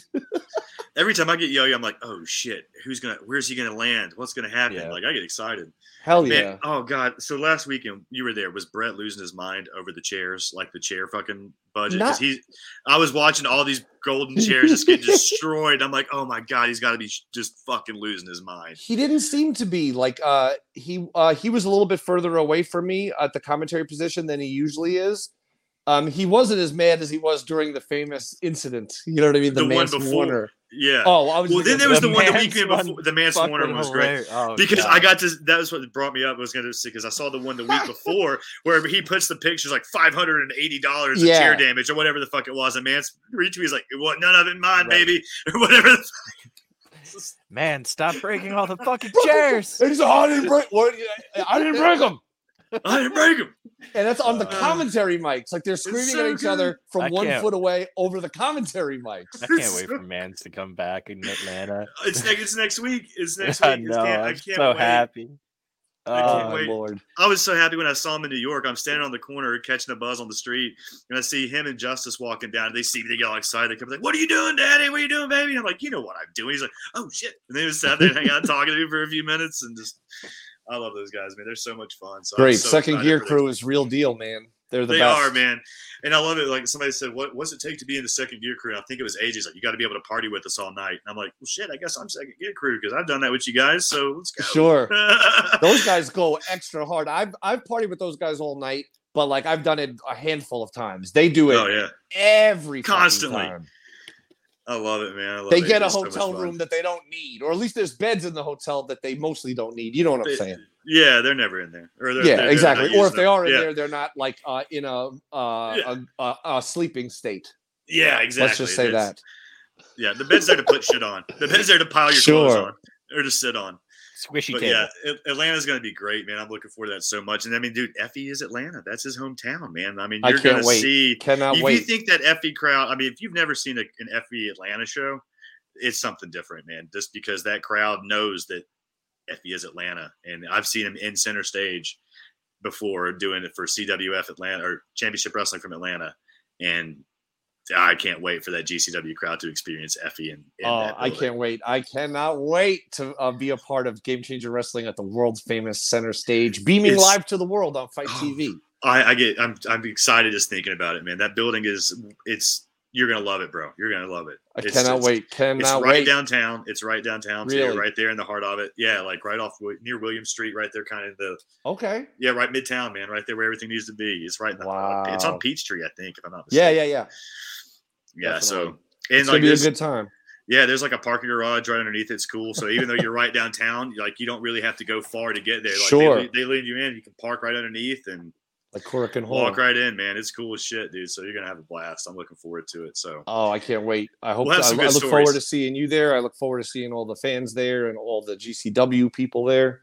It's gonna be fucking great. Can't wait. So guys, until next week, thanks for hanging out with us, and have some good stories and all that shit next week for you guys. So thanks for everything, guys. Appreciate it. Love you guys. Peace out. Thanks for having me. Love you, KG. Thanks, buddy.